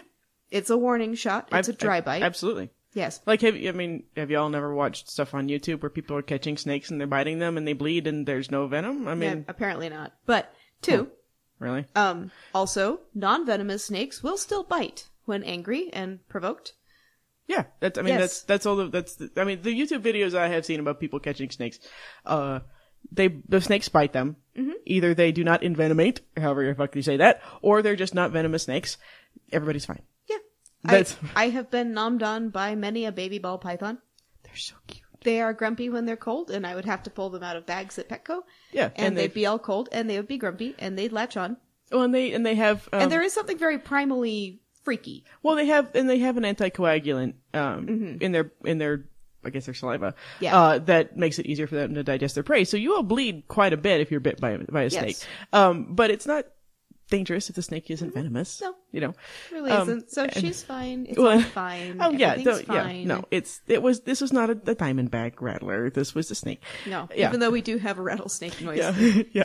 The noise anyway. Yeah. The Foley artists were like, whatever, it's a snake. Exactly. And confession time though. I love snakes. I love them. They're so fucking cute. I can't even stand it, and I want to kiss their little snouts like so much. I've only had a few opportunities to pet snakes in my life, but I have enjoyed them job. every time. I love snakes. You would have loved my job at Petco. I took care of the reptiles, and I ran the fish department, took care of all the fishies. Well, it would have been sad because the fish would have died in transport, and I would have been sad and depressed all the time. We didn't have that many die in transport. It wasn't that bad. Yeah. I would have absolutely loved that job. Yeah. You would have had a good time. I love snakes. I like geckos. Fishes. I have a thing for leopard They're geckos. Cute. They're so cute. They're not faces. They remind me of kitties. Yeah. And they do the blinkies. So cute. Yeah. And we're back. So, so there is much running and screaming, and if they're bitey snakes, I can totally understand that. I just hope they didn't hurt the snakes because that would be sad. Outside the school, animal control and a bunch of emergency responders have arrived. Cordy is bummed out that her face will be all messed up. She says that she'll be scarred and swollen, and that she'd have preferred if they killed her. This is something we'll be tracking in Cordelia's character arc, and holy shit, does she ever change over on Angel the series. They've laid out two big parts of Cordy's character in the last minute or so, and one thing won't change, but the other will, and in a huge way. The police chief pulls up, and he and Snyder start discussing the Gangs on PCP style cover story they're going to be using. The chief suggests pranks, but Snyder doesn't think even Sunnydale syndrome is enough to make that one fly, so they're thinking a backed up sewer will work better. Snyder's worried about people talking about this one, even as he spins the sewer story. He says that the same thing happened in San Diego recently, but then the plot thickens. He points out to the chief that they're on a hellmouth, and he said a hellmouth. So he knows there's more than one. Yeah. Yeah. So what the fuck is Snyder? I would love to know. I don't think Snyder's human. I would love to know. He's a Ferengi, obviously. Yeah. But no, it's that we have a whole missing backstory with Snyder. I know, it's so great. I wonder if there's some little hints that we haven't picked up on. I would love to. There could be. If anyone's picked up on it, please, please, please. Even if there's just like, we'll take long shots. Mm-hmm. I'd love a long shot. info@diogenesclubpodcast.com. That would be so cool. Yep. Because, but like, he's in on it. I mean, he doesn't seem to be human because it's that, well, we all thought you could take it. You could handle it. Right, because the chief tells him that the city council gave him his job because they were told he could handle it, which is interesting. He says that if Snyder feels unsure about his abilities, maybe he'd like to chat with the mayor about that. And the mayor! Yeah. Yay! Little drop in there. That's pivotal. And Snyder feels less than yay about the mayor, and quickly says he'll handle the snake situation, or sewer situation. I mean, he even reassures himself about that. So yeah, where did Snyder come from? Who recommended him?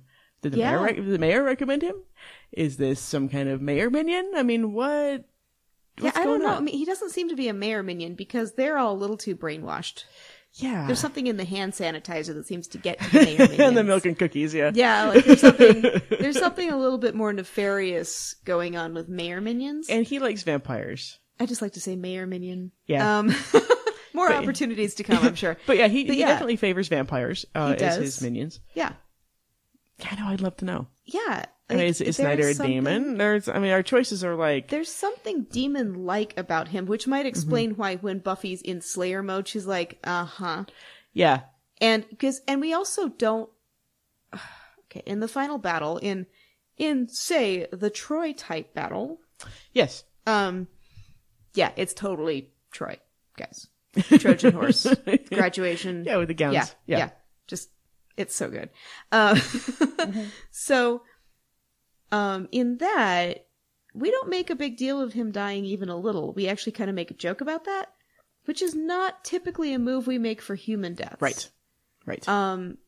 Even if they're bad humans. Even bad humans. Even the zookeeper guy in the hyena cage, we had a moment of sadness for him. We do, yeah. And the students who are all dying in battle, it's a hero's death. We have kind of a Valhalla thing going on, and for we them. still So linger over them, and we linger over Larry's body. You know, we show them. We still mourn them with the camera, basically. Yeah, we get to have those emotional beats, even though the cast doesn't. We still get caught up in the fire bad tree pretty, right? But we linger on them. But Snyder's death is a joke, which production coding tells us he ain't human, right? Or not fully, right? Because I mean, bad principals don't deserve to be eaten by giant demon snakes. No. Even bad principals don't deserve to be. Or sorry. Bad principals don't even deserve to be eaten by hyena people. Exactly. Yeah. So it makes sense. You know, gullible principal eaten by hyena people.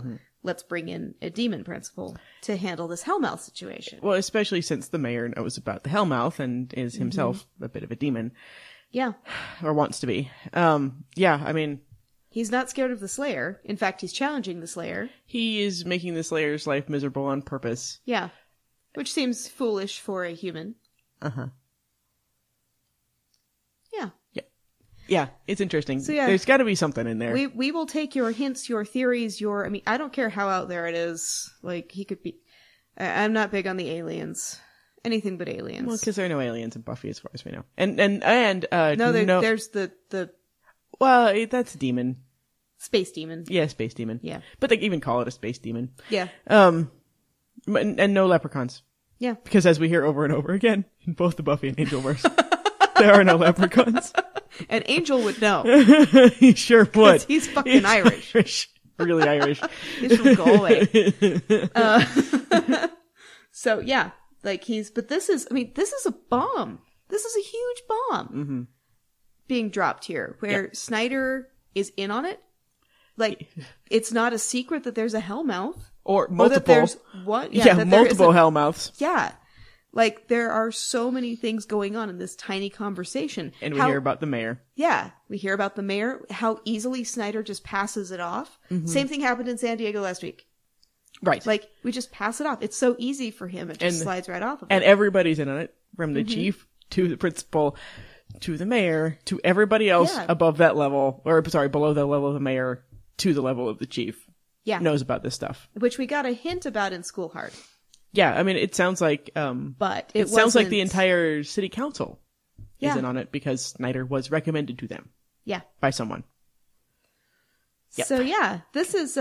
Speaking of conspiracy theories... Yeah. It's big. At the Summers home, Willow has decided that she doesn't want to try contacting the spirit at all. She says the only solution is the final solution, and that phrase will always make my eye twitch. Yep. Especially when said by a Jewish character. Yeah.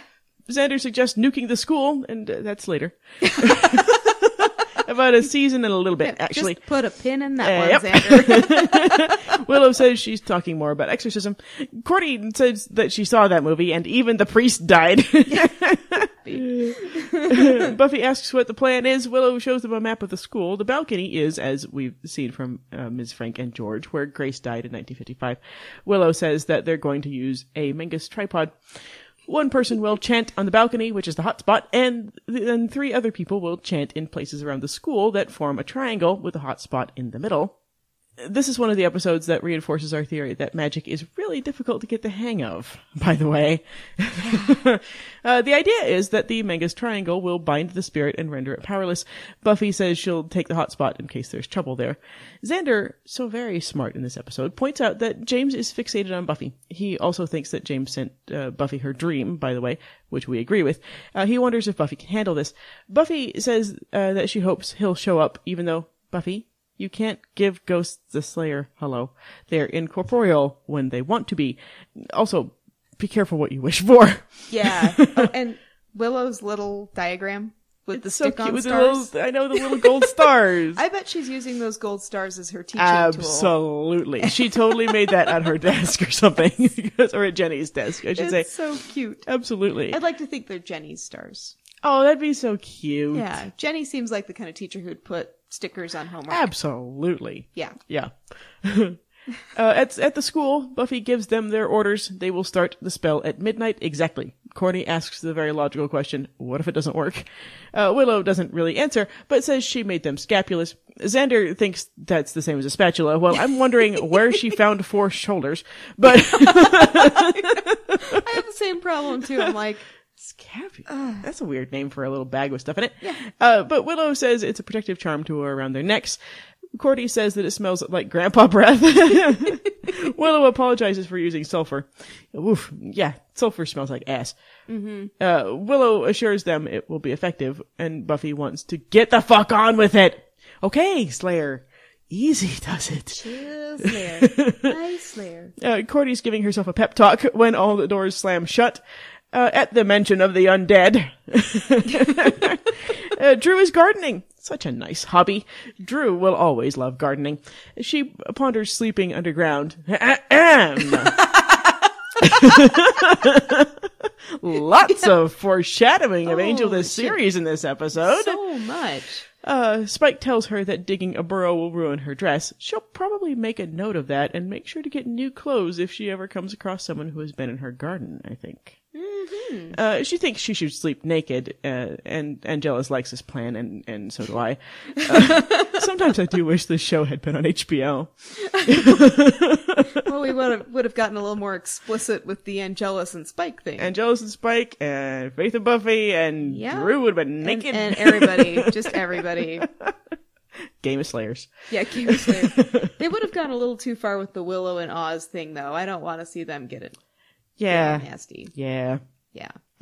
Well, you just skip over that and, go to the Faith and Buffy stuff. They need to keep that relationship needs to stay all cute. Oh, yeah. Yeah. Yeah. I don't trust HBO. They get a little too titty happy. There's no such thing? I'm sorry. No comment. I just got this blank stare looking back at me. What does this you speak of? It was like I just... What? You stink of lies. I don't think so. Spike says nobody cares what Angelus likes. Bummer. Drew is chortling and rolling on the ground. She says there's a gate that's opening. Angelus and Spike listen intently. Spike asks what she sees. It's a black gate, and it wants her, meaning Buffy, of course. I love Angelus with this. He's just playing off of her. We don't get to see these moments with these three, and so it's so delicious when we do. And Angelus is wearing red. Just want to... Yep. And Drew, of course, always is these days. She's always wearing red. Yep. But Angelus is wearing red, and so we have 2 options here. Either he's actually a danger, or he's at risk. Yes. Yeah.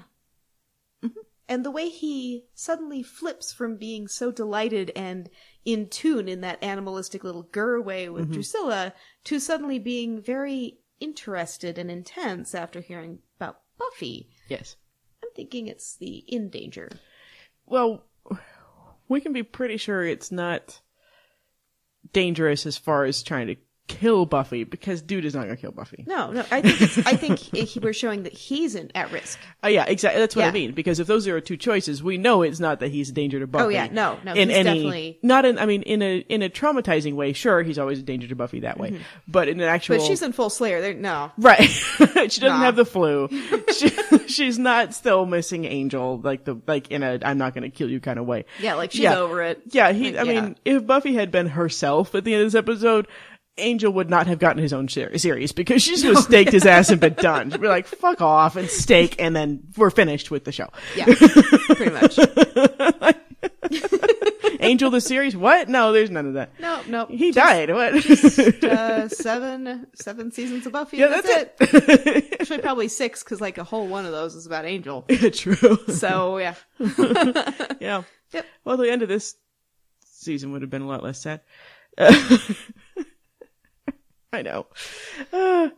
Drew tells Angelus that it's time that the Slayer is ready for him and is dancing with death. Yeah, watch his switch here. Yeah, well, but I have to say, this reminds me of the Seventh Seal from last week. Actually, there's a dance macabre in the last sequence of that film. I think Buffy's dance with death would look a little bit like when Faith goes to LA and dances and pretty much beats the living fuck out of everybody. Mm-hmm. Yeah, totally. Different kind of take on the dance of death. Yes. Different kind of chess match, too. Yes.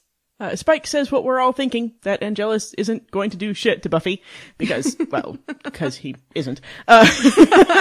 He calls Angelus all a hat and no cattle. Spike, this is why we love you so. Spike will, later in the series, show us just how good he is at manipulating people psychologically, and here, he's goading Angelus in an attempt to get him to either kill Buffy or get staked while trying to kill Buffy, probably the latter. Yes. He's sick of this shit. Yes. If he could give Angel back his soul, he'd do it. Absolutely. Like you said in Passion, like, I like the other guy, because this is bullshit. The Slayer whipped Angelus. Yeah. In retaliation, of course, Angelus gets all grabby with Drew, and then he announces that this whole Slayer thing has run its course. Oh, Angelus. Yeah. You just don't even know, do you? And Angelus gets even more provocative with Drew, and we can see from Spike's expression that he is both enraged and also clearly digging a hole and putting sticks and leaves over it for Angelus to fall right into. Angelus taunts him more with groping and innuendo about what he's going to do with Drew, and also, it seems, Spike. Yeah. Yep. It implies a threesome. Yeah, he says that lend an extra hand to Spike and Drew. Yes, to both of them. Yes. Yep. Well, just put that on my ship. Yep. But Spike, at this particular point, is in no mood and seethes away. Even though Drew is. Drew's certainly dead. She's up for everything. Yeah, she's fine. Yay!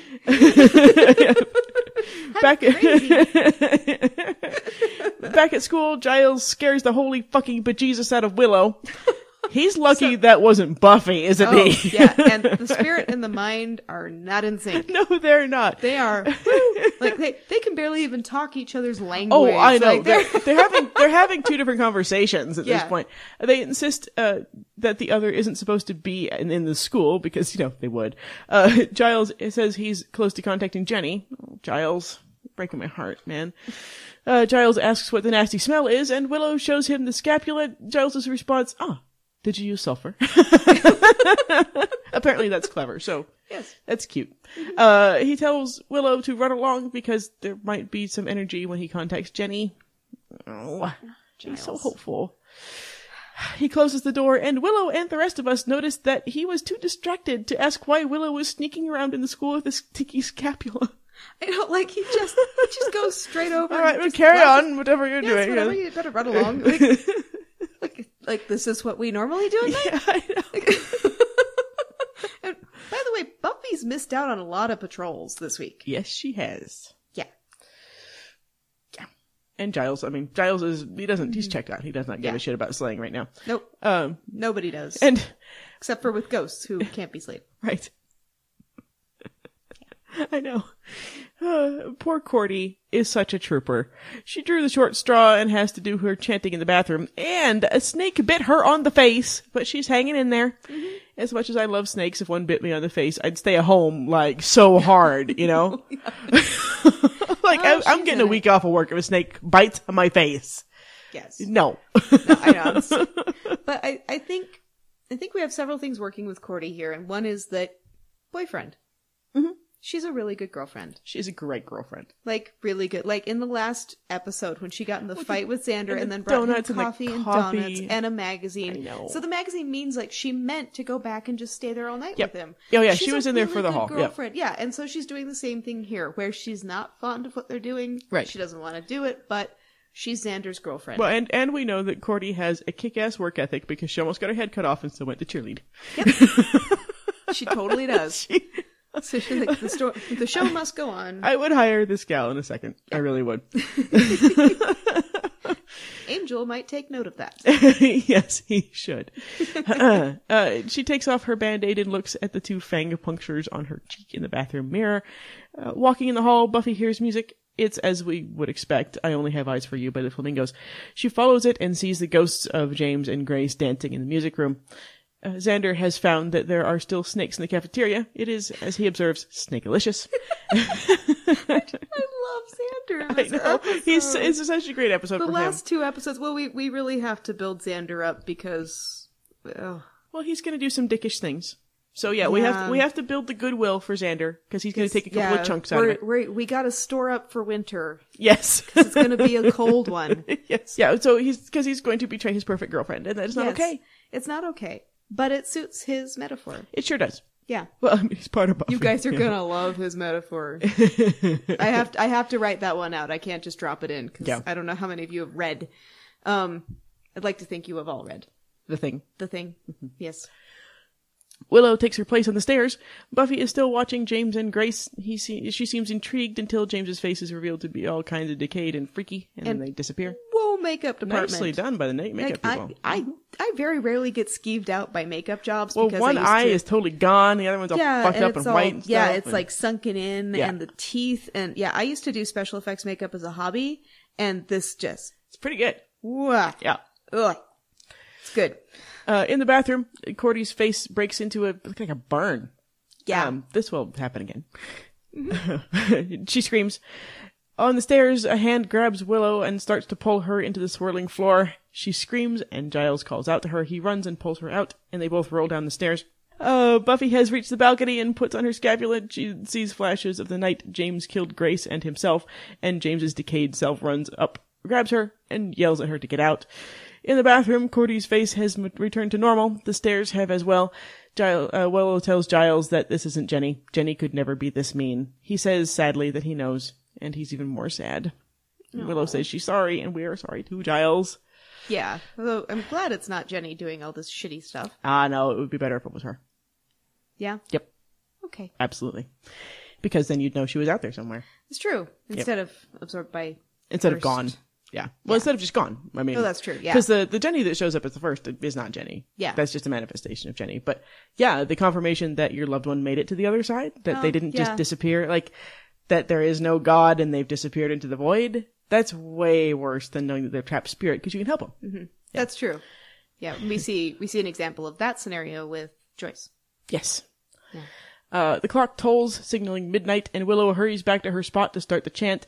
Cordy, Xander, and Buffy light their candles and start their chants as well. Cordy's chant is very enthusiastic. The non-Cordy version of the chant is, I shall confront and expel all evil out of marrow and... totally confront. I love that. Expel all so evil. Awesome. Out of marrow and bone, out of house and home, never to come here again. You know, I sure as shit wouldn't say that over a Hellmouth. No. Normal school... Sure. Home, sure. Hellmouth school? Absolutely not. No. So their candles blow out and they have a moment of, hey, maybe it worked. But no.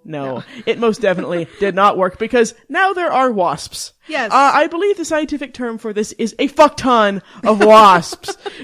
I don't like wasps. I like that Cordy and Xander are the ones that are skeptical from the moment. Yeah.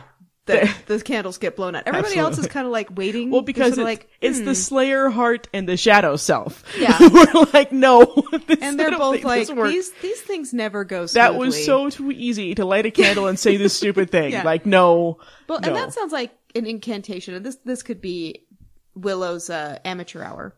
Mm-hmm. This sounds like something you use for a home. Yes. Haunting. Absolutely. A home that's not in a hellmouth. Yeah. Like...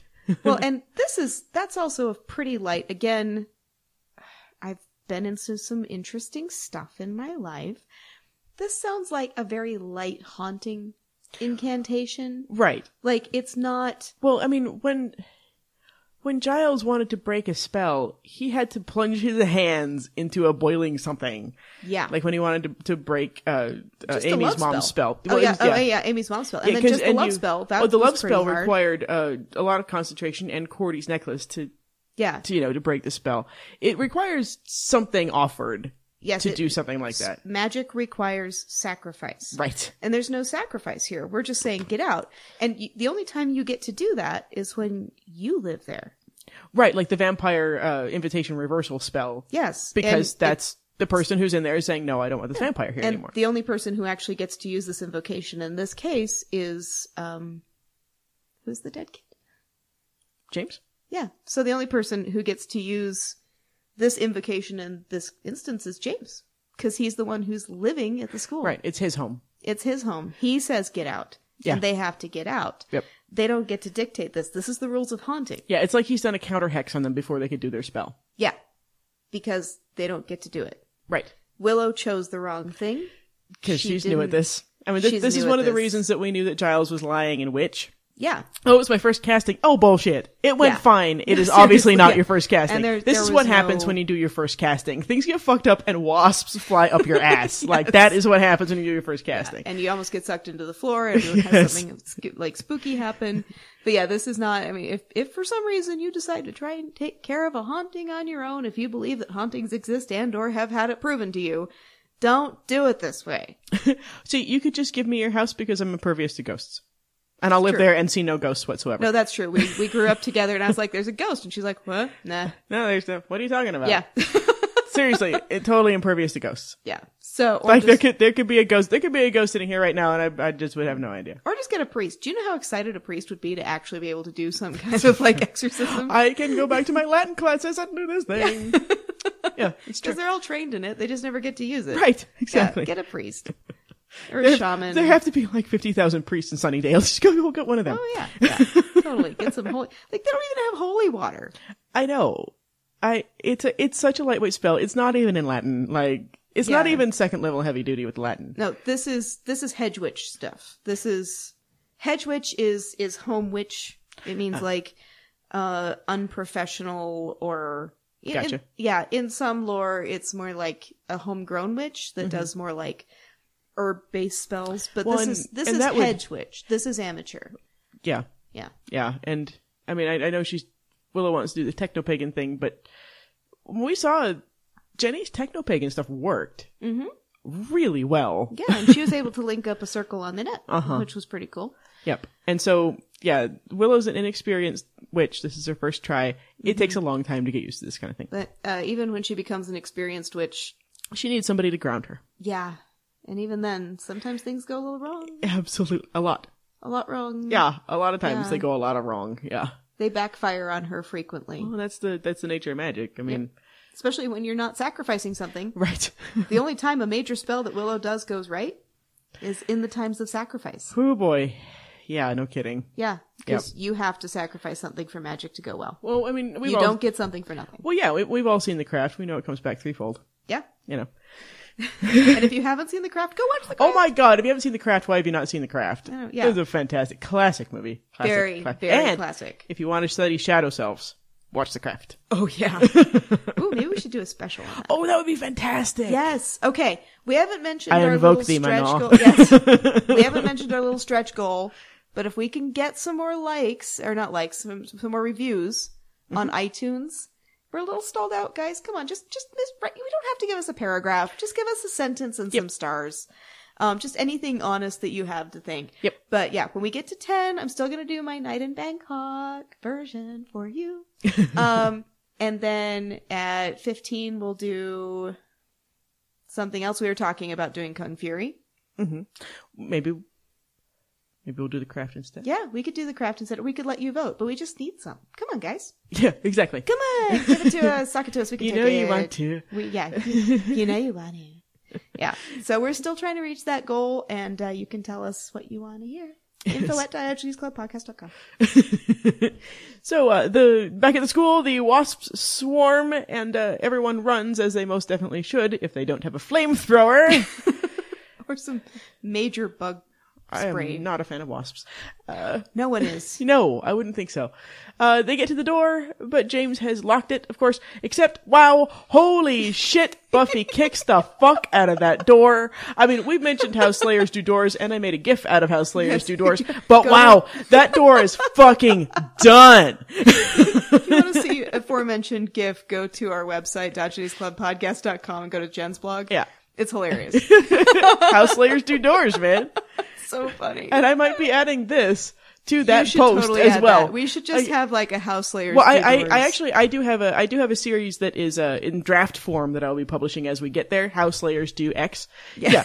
And one of them is House Slayers do doors. Yeah. And one of them will be House Layer 2 projection. And that comes later. Excellent. I love it. Yeah. They run outside and Xander comments that school is out for good as the entire building is covered in wasps. In the Summers home, Giles, pouring tea, says the good news is none of you girls were shot. This is how brilliantly the end of this episode is set up. They've been dropping little hints this whole time about how when people are possessed by James and or Grace, they assume the gender of the possessor. The guy kills the girl, right? That's absolutely what we expect at this point. Yes, definitely. And this scene, Buffy's separate. Uh-huh. Everybody else she is together. So separate. So all of her parts now in harmony because Giles is finally, his head is back in the game, so her mind is back in the game. Who made the tea? Giles. Okay. Yep. Possibly Willow. Yeah. Probably but Giles. I'm thinking they went in and did it together. There are little snacks too, so I'm betting Giles. Yeah. It's like the crackers and everything. Yep. And Cordy's nibbling the corners off of her saltines. So cute. I eat them like that too. I like to get all adorable. It's so cute. Anyway, but yeah, Buffy is checked out. She's gone. Yep, she off to absolutely the side, is. Separating herself from the group. She is the one girl in all the world once again. Yep. Giles says they've established that James is the troublesome spirit they were worried about. I think he's dismissing the female voice he heard, thinking that it was just his wishful thinking, but we can be pretty sure that was Grace. Jenny would have said something more like, I love you, be happy, not I need you. Oh, that's a good point. Yeah. Yeah, that's a weird one. We had to talk about that one a little bit. Yes. Yeah. So I just think maybe she was trying to save the woman, like she doesn't want other people to die. Yeah, there's because it was already in play. The folks were already playing their roles when she called to Giles. Yeah. So yeah, she may have been trying to stop it. There's also the possibility that he was supposed to play a role in it. Well, in this instance, he would be the woman, wouldn't he? Yes. Yeah, he'd be Grace. Yeah, and probably because I don't know. Probably because he's in the mentor role. But then it just wasn't a good match. She didn't really he could hear her, but he didn't, there wasn't any kind of connection. Yeah, really. he was too off to the side. He was too. Yeah, it's not a good fit for them because he feels guilty about Jenny dying, but it's not the same guilt that Grace feels about James. So yeah, I think she was reaching out for someone who is in the teacher role, but Jenny was also in the teacher role, so it doesn't work. Yeah. So I think that's. Oh, that's interesting. Yeah. Yeah. And then I think and even with the janitor and the teacher, like the janitor is technically kind of subservient to a teacher. So it would be like their relationship would be kind of questionable. Not as far as adults go, but as far as like hierarchy of employment goes, it would be not. I don't know. Well, like, it says a lot about who's in charge of the first couple's relationship too. Yeah, and I was explaining why the girl was so quick to be like, "No, he's not like that," because they either have a very equal relationship or she's kind of in charge. That's very true. So now our theory is for possession to work, you have to vibe. You have to match. You have to match up. Absolutely. You have to be on the same wavelength. Yeah, I just think like that radio tuning thing. Yeah, exactly. I think absolutely, and we see that, and actually a little bit later it's going to be a more explicit example. In contrast. Willow asks what they should do. That's a good question because that's a shit ton of wasps. I do wonder if the wasps are from James or the rattling of the Hellmouth with the chant. Ooh. Could be either one, right? Yeah, that's a good question. Well, they go away after the possession. Yes. Don't we see... But it could be that the Hellmouth doesn't like people fucking with shit. And... Or it could just be a magical rebound. Yeah. Like we have in the later Halloween episode when Willow's magic goes awry. The frat house Halloween. Oh, yeah. Where she's creating the lights and they kind of swarm on her. Like, that's a magical rebound. So. Yeah, it definitely could be. Yeah. Giles tells them that James is locked in a loop of the night he killed Grace and that it's pretty common for spirits to get stuck that way. Cordy asks if they automatically graduate if the school gets shut down. Well, you will graduate when the school gets shut down, Cordy, but you'll have earned it. And thanks for shadowing. Have some tea. Yeah. Xander does the look and asks Giles what James wants, but then he looks at Cordy and also wants to know if they automatically graduate in case of school destruction. Because he's still Xander. He's been so good this episode. I love me some good Xander. He's so great. He's able to think two thoughts at once. Yes. Giles says, as he did at the beginning of the episode, that James's unresolved issues are keeping him there, so they need to try to fix them. Issues. From where she has been standing, very, very far from the group, Buffy says that James wants forgiveness. Yep. Buffy would know, since she can't forgive herself for Angel losing his soul either. Giles realizes how much sense this makes, and he sees how James's current situation is like purgatory, living the worst moment of his life over and over and over again with no way out and no forgiveness. Buffy says James doesn't deserve forgiveness. Giles tells her in one of my favorite lines of all of television, "To forgive is an act of compassion, Buffy. It's not done because people deserve it. It's done because they need it." Buffy is projecting all over the place, though, saying that James destroyed the one person he loved most in a moment of blind passion, and that's not something you forgive. No matter why he did what he did, no matter if he knows now that it was wrong and selfish and stupid, it is just something he's going to have to live with. Oof. Sorry, Buffy. Poor gal. Yeah. So yeah. And then my favorite line, he can't live with it, Buffy. Yeah, he's dead. He's dead. Yeah, and she just spelled out just everything that's bothering her, everything she feels about herself. She blames herself and thinks she deserves to suffer. Yep. Everyone in the room knows that Buffy wasn't talking about James. And Xander points out, as you said, that James can't live with what he's done because he's dead. Yep. Buffy's, and there we're coding in for Angel and Jealous, I feel like. Well, because and kind of like we talked about earlier, he should have been around bearing the other half of that burden. Yep. Bearing the other half of the guilt. But since he's dead, Buffy has to take 100% of the guilt about what happened. Yeah. Which is shitty. Yeah, it's just that it's that two-layered conversation we keep having. Absolutely. Where and Giles is in grief because he misses Jenny, and we're having to recognize that Jenny's no longer around, but we're also starting to recognize that Angel isn't around. Right. And we have to come to the conclusion that Angel isn't around just in time to twist that. Yep. Gotta come to that resolution right in time. Well, and when we hear Grace's dialogue, that's what Angel would be saying to Buffy. I mean, that's totally the whole point of the whole thing, is that we do hear Angel's side of things, but it's through Grace. Mm-hmm. Yeah, the older, more experienced person who. Well, and does she vibe with Angelus because he's still Angel? Well, Angel is still in there. Mm-hmm. The soul is gone, but all the brain that holds all these memories and thoughts is there. And here's the hardest question, which I'll ask now before we get into it. Mm-hmm. Does Angelus love Buffy? Selfish, banal obsession. Absolutely. Yes. Mm-hmm. Okay. I mean, I would say it's. I think Giles put it best. It's not love. It's selfish, banal obsession. Angelus is not like Spike or Drew, who can feel love without a soul. He seems to be a more typical vampire like Darla. Yeah. Where without the soul, they cannot experience love. See, and I think that's true. I also think that he misses the feeling. He loves the feeling of being with Buffy, whether in the, smacking her head against the mausoleum way, or or the way he was when he was Angel. He misses the attention. He misses, he's got his obsession with women, and he loves the company of women, and whether he is nice Angel or bad Angelus, he craves that. But I think he actually misses because he's a passenger with Angel. He's sitting there and he's listening to everything. And getting pissed. And going to Manilow concerts. Yeah. I think he misses the feeling of being in love with Buffy.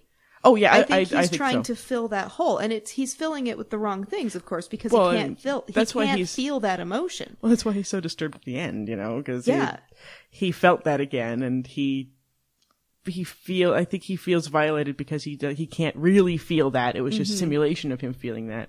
Yeah. And what he misses is how good it felt to be Angel in love with Buffy. Yeah. I think he misses that a lot. Well, which is part of the reason he can't kill her. He wants to find a way to have that. Well, and I think we'll see on Angel this series when he tries to recreate that with a different Slayer. Mm-hmm.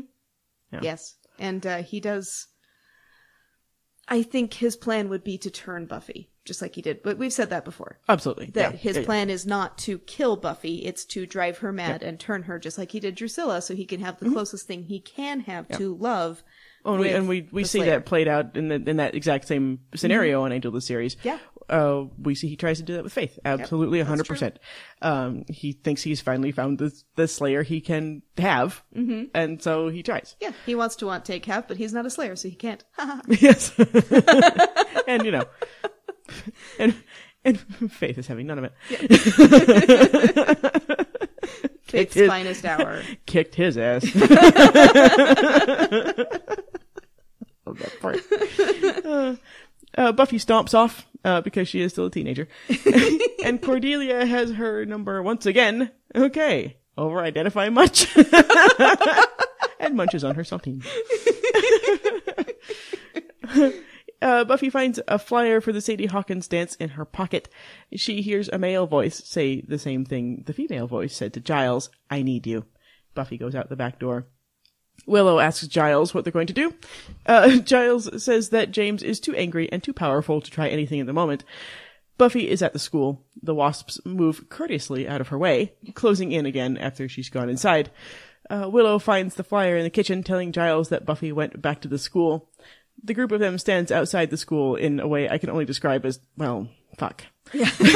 And I like that we can skip over that logic. They're all smart enough to know that the ghost put the flyer in her pocket and Buffy has gone. Absolutely. We can just settle that score right there. Mm-hmm. Yeah, we have to wander around and look upstairs like, Buffy, where are you? No, they know. Nope. Just, well, she left in a huff. She's over-identifying. We know how hauntings work. Yep. Fine. Cordy wonders what the hell Buffy is up to, but Giles tells her that Buffy is under James's thrall. Well, Buffy is rather susceptible to thrall. We've already seen that, and we'll see that in the future as well. So, this is interesting though. Grace, we assume, as we've said, whispered, I need you to Giles. And he did walk towards the hotspot, but he didn't seem to be under a thrall in any way. Certainly not like Buffy just was.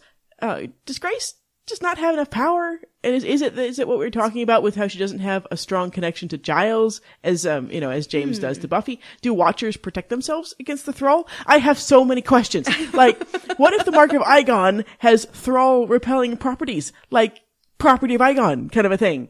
What if being possessed by Igon gives you thrall rejecting properties? I need to know this thing. Well, so where do we... Giles falls under the thrall of the three sisters. Yeah. So... That's for different reasons. That's the only time I can think of that Giles falls under a thrall, aside from Band Candy, but that's a Band Candy's a chemical. That's a chemical. That's Bacchus visiting. Right. That's Dionysus saying, hello. Absolutely.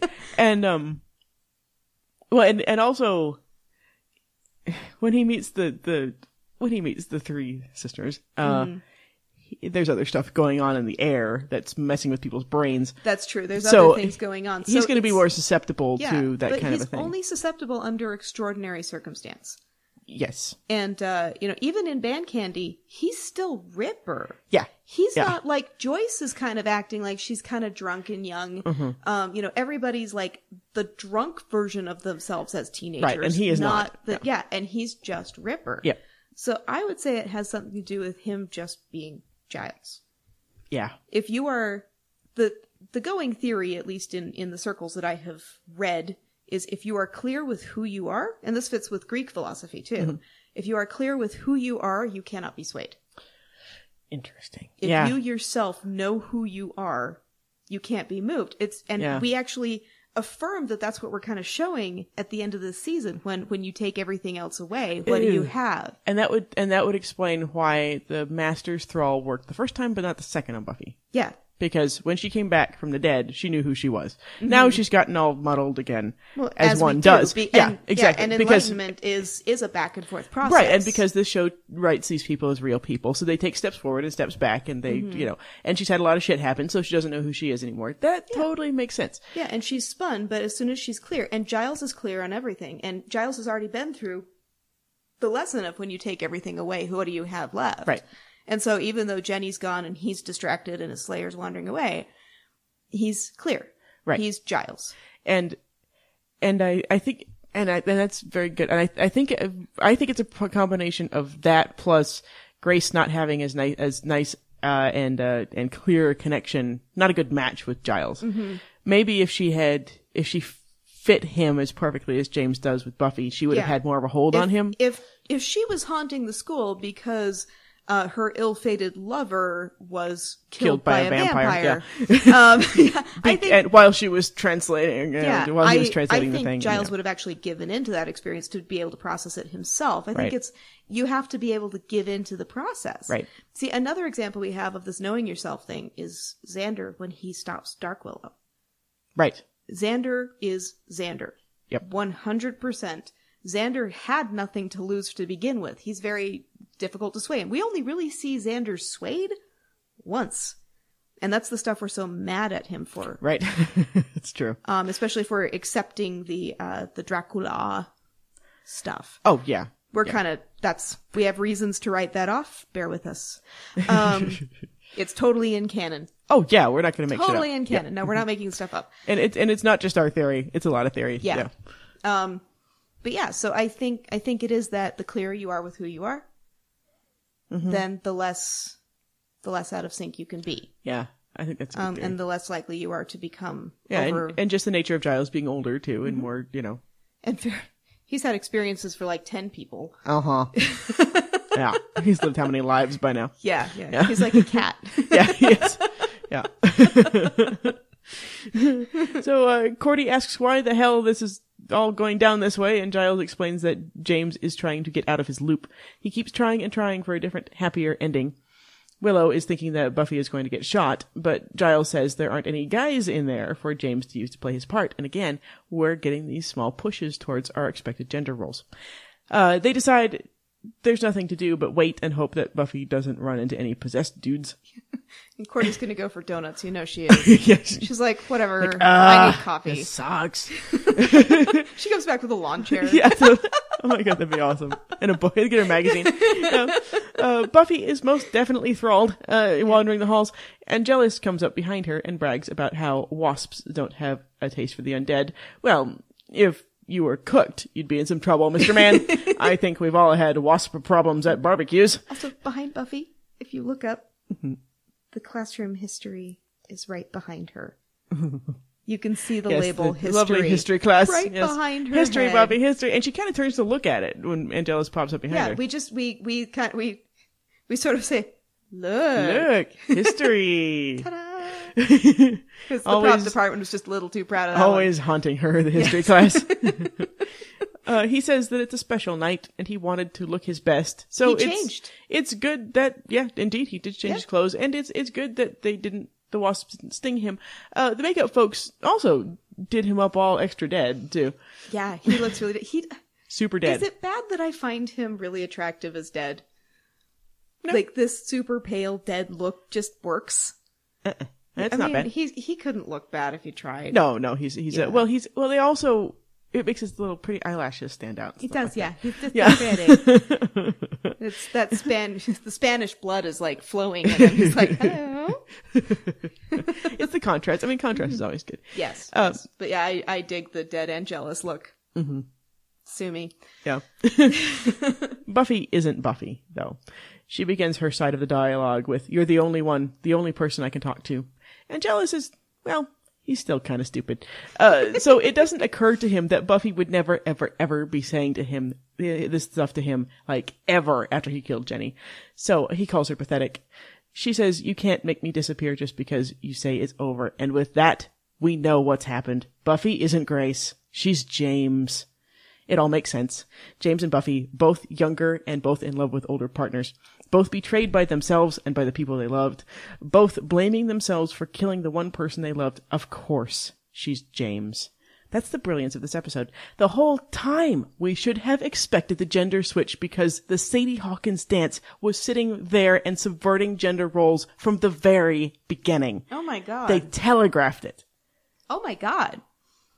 That's insane. It's crazy, that's right? Like, yeah. That's what you were waiting for. That's what I was waiting for. That is really good.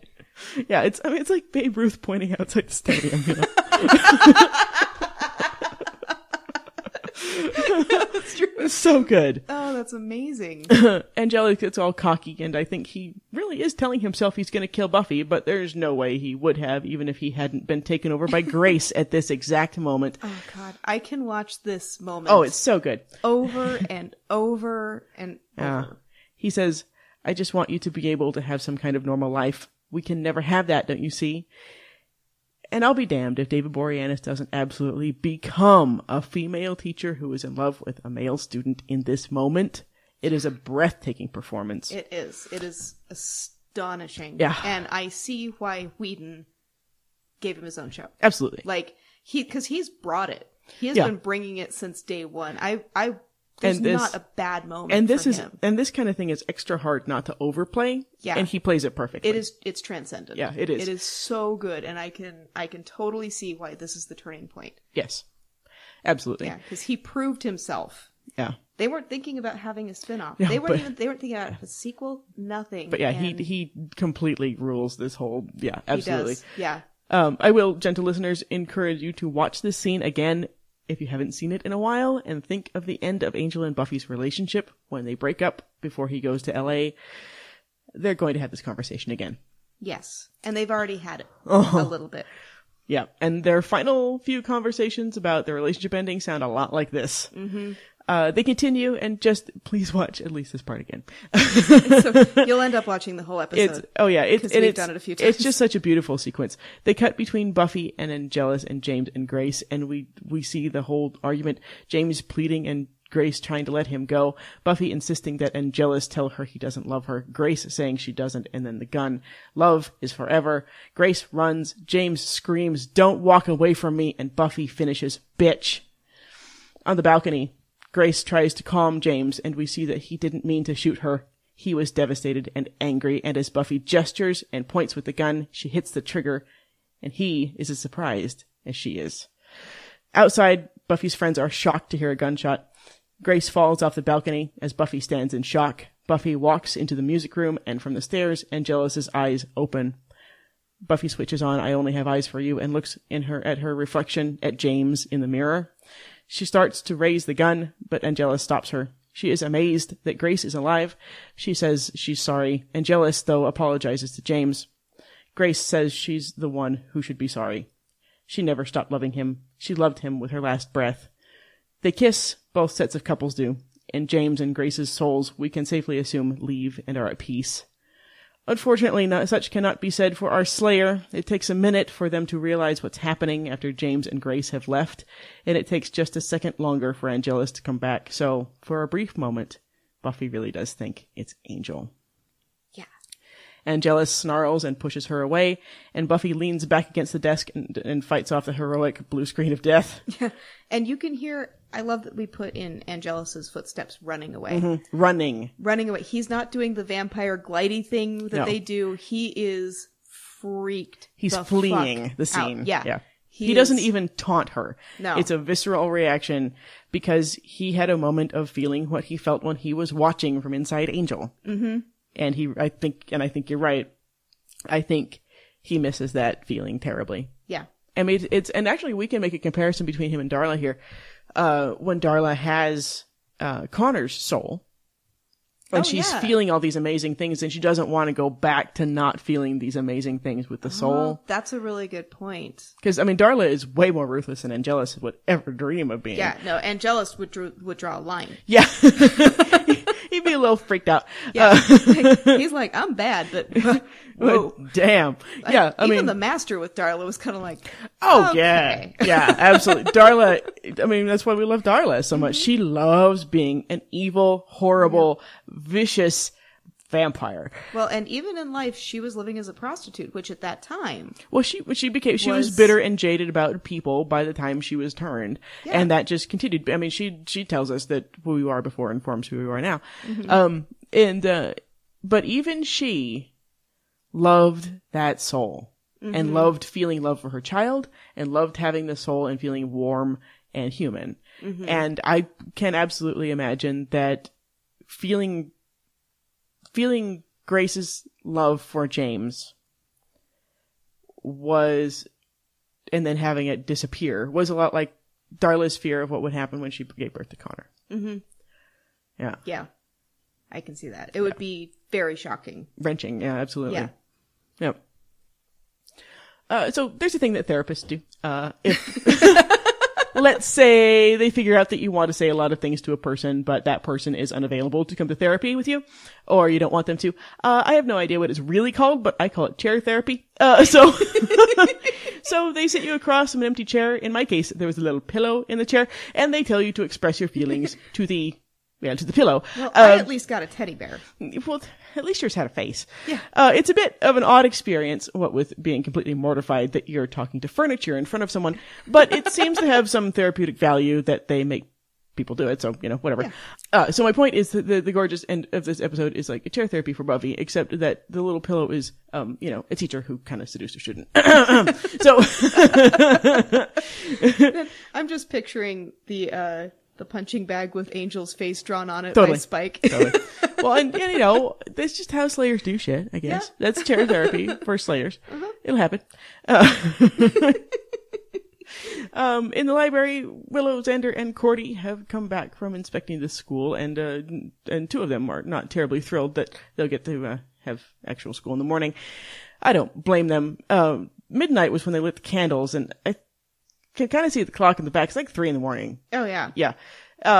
Good thing they're young, and I guess Giles can take a nap in his office.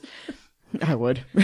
That's where Buffy is, actually. She's curled up in Giles' chair. He checks on her, and she says that James picked her because they had quite a bit in common. So chair therapy seems to have worked. She seems to know how very sad James was. Giles says that they're at rest now, and that's good.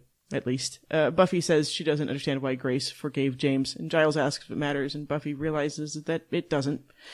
Angelus is having an angry little shower. And I don't know if you guys remember my little spiel about shirtless Angel and vulnerability and, the leather coats and the velvet. Mm-hmm. He's shirtless again. Yes, he is. He is hurting. He is vulnerable. He's open. We don't see Angelus like this. Right. The only other time that he is shirtless as Angelus is when he's mocking Angel and hurting Buffy. Yeah. So yeah, when he's pretending that he's Angel. And even once he puts his shirt back on, I mean, I know for production purposes they probably didn't have him button it all the way, but it still is kind of open in this very unkempt, like not put together kind of way, very unangelus. It's not the sexy showing the upper chest kind of unbuttoning. It's not the 2 buttons over the belly. It's kind of like it's showing his tummy, and he's kind of and he does look vulnerable for sure. He does. He looks just undone. Yeah, and he is undone. He is, and it's a red shirt that he puts on. Yeah, he puts that red shirt back on. Yeah, and we know now that it means he's hurt. Yeah. Spike thinks he's being a little extreme with the exfoliation, and Jealous is all snappy. He actually says he was violated. Drew wonders rather hopefully if it was a demon, but and Jealous says it was love. Drew almost eye rolls. Poor Angel. And she tastes the water like she can taste it like it's blood. Yep. Drew, after being tortured for how long and having her entire family killed, is like, oh Christ, give me a break. And Jealous tells Drew that they'll need a gruesome kill to purify him of all the lovey feelings, and he and Drew do the growly, snarly game some more. Drew assures him that they'll find him a nice toddler. Well, she knows where the park is. Shouldn't be too hard. There's probably some kid there at 3 a.m. waiting for a parent to pick him up. Sunnydale. Yeah. Drew asks Spike if he'd like to come along, but Angelus steps in with a wheelchair pun and says that Spike will slow them down too much. He gets all handsy with Spike for a second, telling him to try to have fun without him, and Snard gets all shippy. They run up the stairs, possibly to kill a businessman's family, and pose them artfully so he can come back in a later episode and make Angel feel like shit. That would be the kind of kill they would do right now. And Spike stares after them for a few seconds. He says, "Oh, I will." And then Spike gets to his feet. He stands triumphantly and kicks over his wheelchair. "Sooner than you think," he declares. Oh yeah, things just got really fucking interesting. Oh yeah, they did. And time for a new deal. In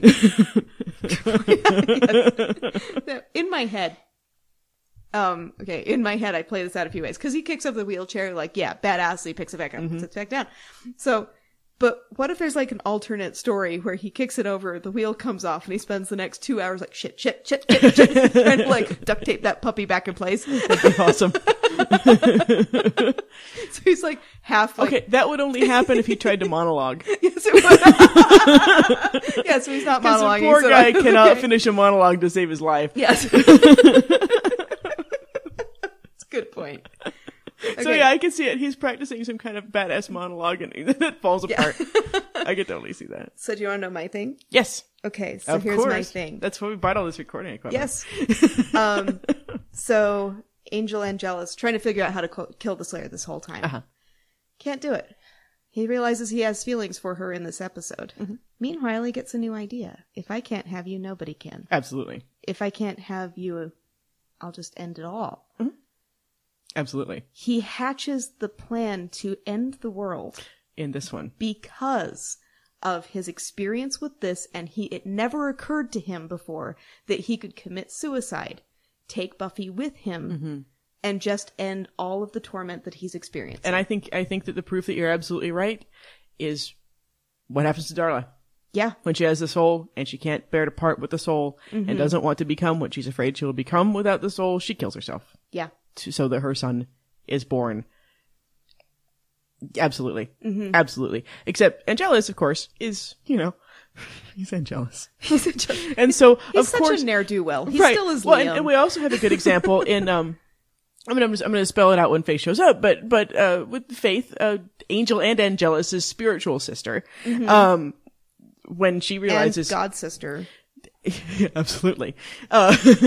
When she realizes that she can't have Buffy, she decides to do suicide by Slayer. Absolutely. That's what happens when folks realize that this cannot happen for them and they want it to be done. They can't, like, Darla realizes she can't be the mother she wants to be for Connor. Angelus realizes he will never be able to feel what he just felt from Grace's perspective towards James for Buffy because he doesn't have the soul. So he wants to end it. He wants to do it in a take Buffy with him kind of way. Yeah, and he's bearding it as being evil and doing something evil, but like that's Spike what Faith does too. Well, yeah. Faith says I'm evil and I'm going to kill you. What she really means is you're going to kill me. Well, and Spike outlines a really good reason why vampires would not want to end the world like that, and it's because happy meals with legs. Yeah, absolutely. And yeah, like the world and that's is great. And this is, I mean, that plan is thinking about that plan is where I started calling Angelus really smart but really fucking stupid. Yeah, because he's so smart, he comes up with this Catholic plan. Great plan. Yeah, you have to go, you have to find this thing, and you have to resurrect him, and you have to figure out all this other shit. Angelus, the world is over, buddy. Yeah. Like, what are you doing? Well, what he's doing like, is... I'll show you by wiping all of us out. Yeah, it's James bringing the gun to the school. Yep, it totally is. He learned this from James. This never occurred to him until this episode. And then we don't see him in Go Fish except for that one little bit where he goes bitey, bitey, spitty, spitty. Right. So he's busy. Yep. He's busy hatching this plan. But it occurs to him, he gives up. It's like him scrubbing himself clean at the fountain is Buffy putting the book on the shelf in her vision. Absolutely. It's the moment he gives up. Yeah, and when she Faith and Buffy. Yeah, hey, look at that. When she has her blue screen. When she has a real blue screen. Yeah. Yeah, absolutely. And this is it's Angelus having a bit of a blue screen. Yeah, and we also, I mean, what we see with James and Grace is James's love for Grace goes from love, which is forever, to in the end the selfish banal obsession. Yeah. And which is why, he kills her, though accidentally. Yeah. The act where he is running after her and threatening her and all that kind of stuff, that's selfish banal obsession. It returns to love. Yeah. His actions once he is kind of a ghost show more that he is trapped and confused, but still loves her. She certainly still loves him. And yeah, I mean, Angelus would relate to, poor Angelus, he's unable to, without a soul, relate to, the real love that they experience for each other, Grace and James. But he sure can relate to the selfish banal obsession part. Well, and those two, he gets to, what I would take away from it, whether or not I could relate or not, is those two get to be together forever. Mm-hmm. If I kill the Slayer, she goes to heaven, and I die, I go to hell. So he wants to suck them both into a hell dimension. Yeah, the only way they can be together forever is to end the world and have them both in a hell dimension together. Yep, absolutely. That's the only way they can have an afterlife together. Absolutely. Like, it's... But he's still... But the really fucking stupid part, of course, is she can stake him there. Like... Well, we don't know. We don't know what happens there. We can... Yeah. Like, we can extrapolate from her experience We can extrapolate later. from, like, Connor and Holtz, too. Yeah, that's true. That you can kill things in hell dimension. So he really... I mean, yes, he absolutely takes a page from James's book. Mm-hmm. He absolutely forms this idea. Absolutely. You're 100% right there, I think. Yeah. Because of the other examples that we see. And...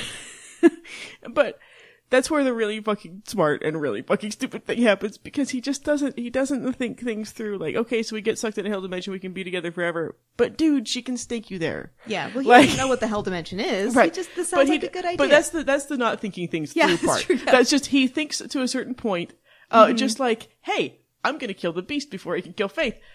Dude, you just brought the sun back. Like, what are you doing?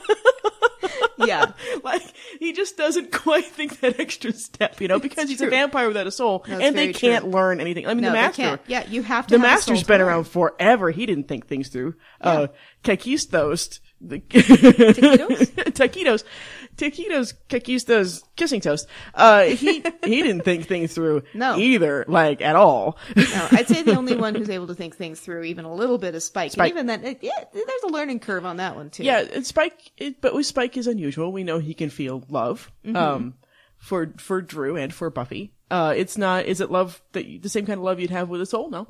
But it's love. It is absolutely love. Well, and I would argue that Spike, well, I have a whole bunch of stuff about Spike. I'll leave it. Yeah, there's a lot of stuff. There's a lot of stuff. Spike is a deep, deep well. But yeah, Spike is a different kind of vampire, for sure. Just like Drew is. Yeah. They're kindred spirits that way. Yeah. Yeah. Definitely. It's such a shame. The parent does seem to determine. Yeah. Absolutely. It's a shame. There's a lineage thing. It's a shame those two crazy kids couldn't make it work, because I love them as a couple. I know, I love them too. But I love Spike's character development so much. Yeah. But yeah, I think that's it. And like, even when he's sword fighting with Buffy at the end, he's not trying to kill her. He's just biding time until Akathla opens his mouth. Their Faith and Buffy on the roof. Yeah. I mean, that's the fight. It totally is. It is so paired up. Yep. And yeah, there's some good stuff. Faith doesn't kill Buffy when she can't either. Nope. She holds her over the roof and it's like, I can't do it, Yeah. And I mean, and because she's Faith, she's completely honest, so we can get an idea of what's going on in Angela's head too. Yeah, totally. I mean, was he gonna run her through at that point at the fight with what he have left? Yeah, he probably was. At least enough to pin her down so that Catholic can do his thingy. Yeah.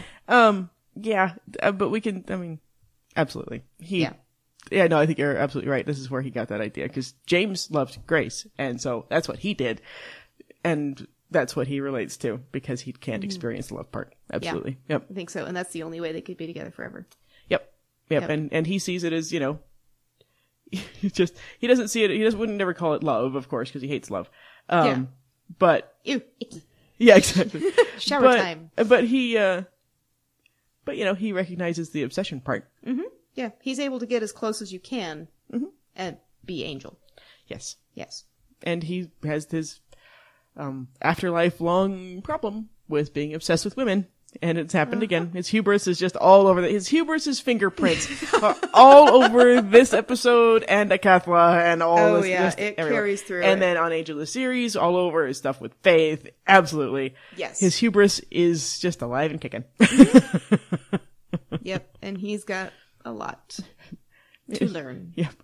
And that hubris came from Liam. Uh-huh. Yep. Oh yeah. Liam is, it was his obsession with Darla. Well, and if we want to see a similar arc from where Liam was to where Angel becomes when he gets his own series, all we got to do is look at Xander. Absolutely, yes. Mm-hmm. We have a similar arc in Xander to One-Eyed Xander. Mm-hmm. Yeah. To Watcher Xander, basically. Yeah. Yes. Because, One-Eyed Xander, pretty broody. Well, and it shows you that a lot of it is about the company you keep. Yes. That's one of the big lessons of Buffy, too. Yeah. And we see that from the Pack. I mean, they set that out as early as the Pack that's about... a really early thesis statement. Yeah, that you are, you are the people that you're around, and they have a huge influence on you. Mm-hmm. We see what happens to... I mean, and we'll talk about it when it happens, but we see what happens when Faith goes to the mayor. We'll talk about why she goes to the mayor. We'll see what happens when she's exposed to that. We'll see what happens. Yeah, exactly like you're saying. If we contrast Liam and Xander, we see why they became who they became because of who they met. Yep. We see what Spike became because of who he met. Mm-hmm. And who he becomes because he's around Buffy enough for her to start wearing off on it. Because he met Buffy. And got a chip. The chip is just the excuse. It's a little MacGuffin. Yeah. Well, MacGuffin-y. Yeah. Yeah, but it has to be. I mean, and that'll be an interesting exercise in exploring what exactly the chip does. And it's sort of, if you take away the predator, what you have left kind of a thing. Yeah. Yeah. Totally. Yeah, it's an interesting study in vampires. Yeah. Well, it's the opposite of what happens when you take away the soul. Can you mimic a soul by taking away the animal, just like can you mimic the animal by taking away the soul? Or not, you know what I mean. Mm-hmm. Yeah, like, well, sort of, it goes into, I guess, operant conditioning a little bit. Like, how far towards an actual soul can you get if you stop the bad behavior? Yeah, totally. Does the person start to feel? Mm-hmm. Does the person behave just the way that he does in a peaceful manner because of the chip, or because he's starting to feel some stuff that the chip is kind of leading him to, or because he was pretending to be, the way he was. Well, he sure is persistent about insisting how bad he is. Yeah. I mean, talk about a lady death protest too much. But we will cross that bridge when we come to it. Yep. I think, have we talked this to death, do you think? We definitely have. Thank you so much for sticking with us through all of this. Yes. These episodes are just going to keep getting longer, people. We might have to start breaking them up into 2 parts. Yeah, we might have to. Yeah. Not 2 parts, like different weeks. Same week. No, it's same week, just for the sake of file size and download time and listening sanity. Yeah. So anyway, if you have anything to add to the conversation, go to diogenesclubpodcast.com and comment. Go to Facebook and make sure to like us on there and keep the conversation going there as well. Email us info@diogenesclubpodcast.com and review us on iTunes. Pretty please. And this is, after all, the Diogenes Club podcast, where all members are exceptional. Peace out, bitches.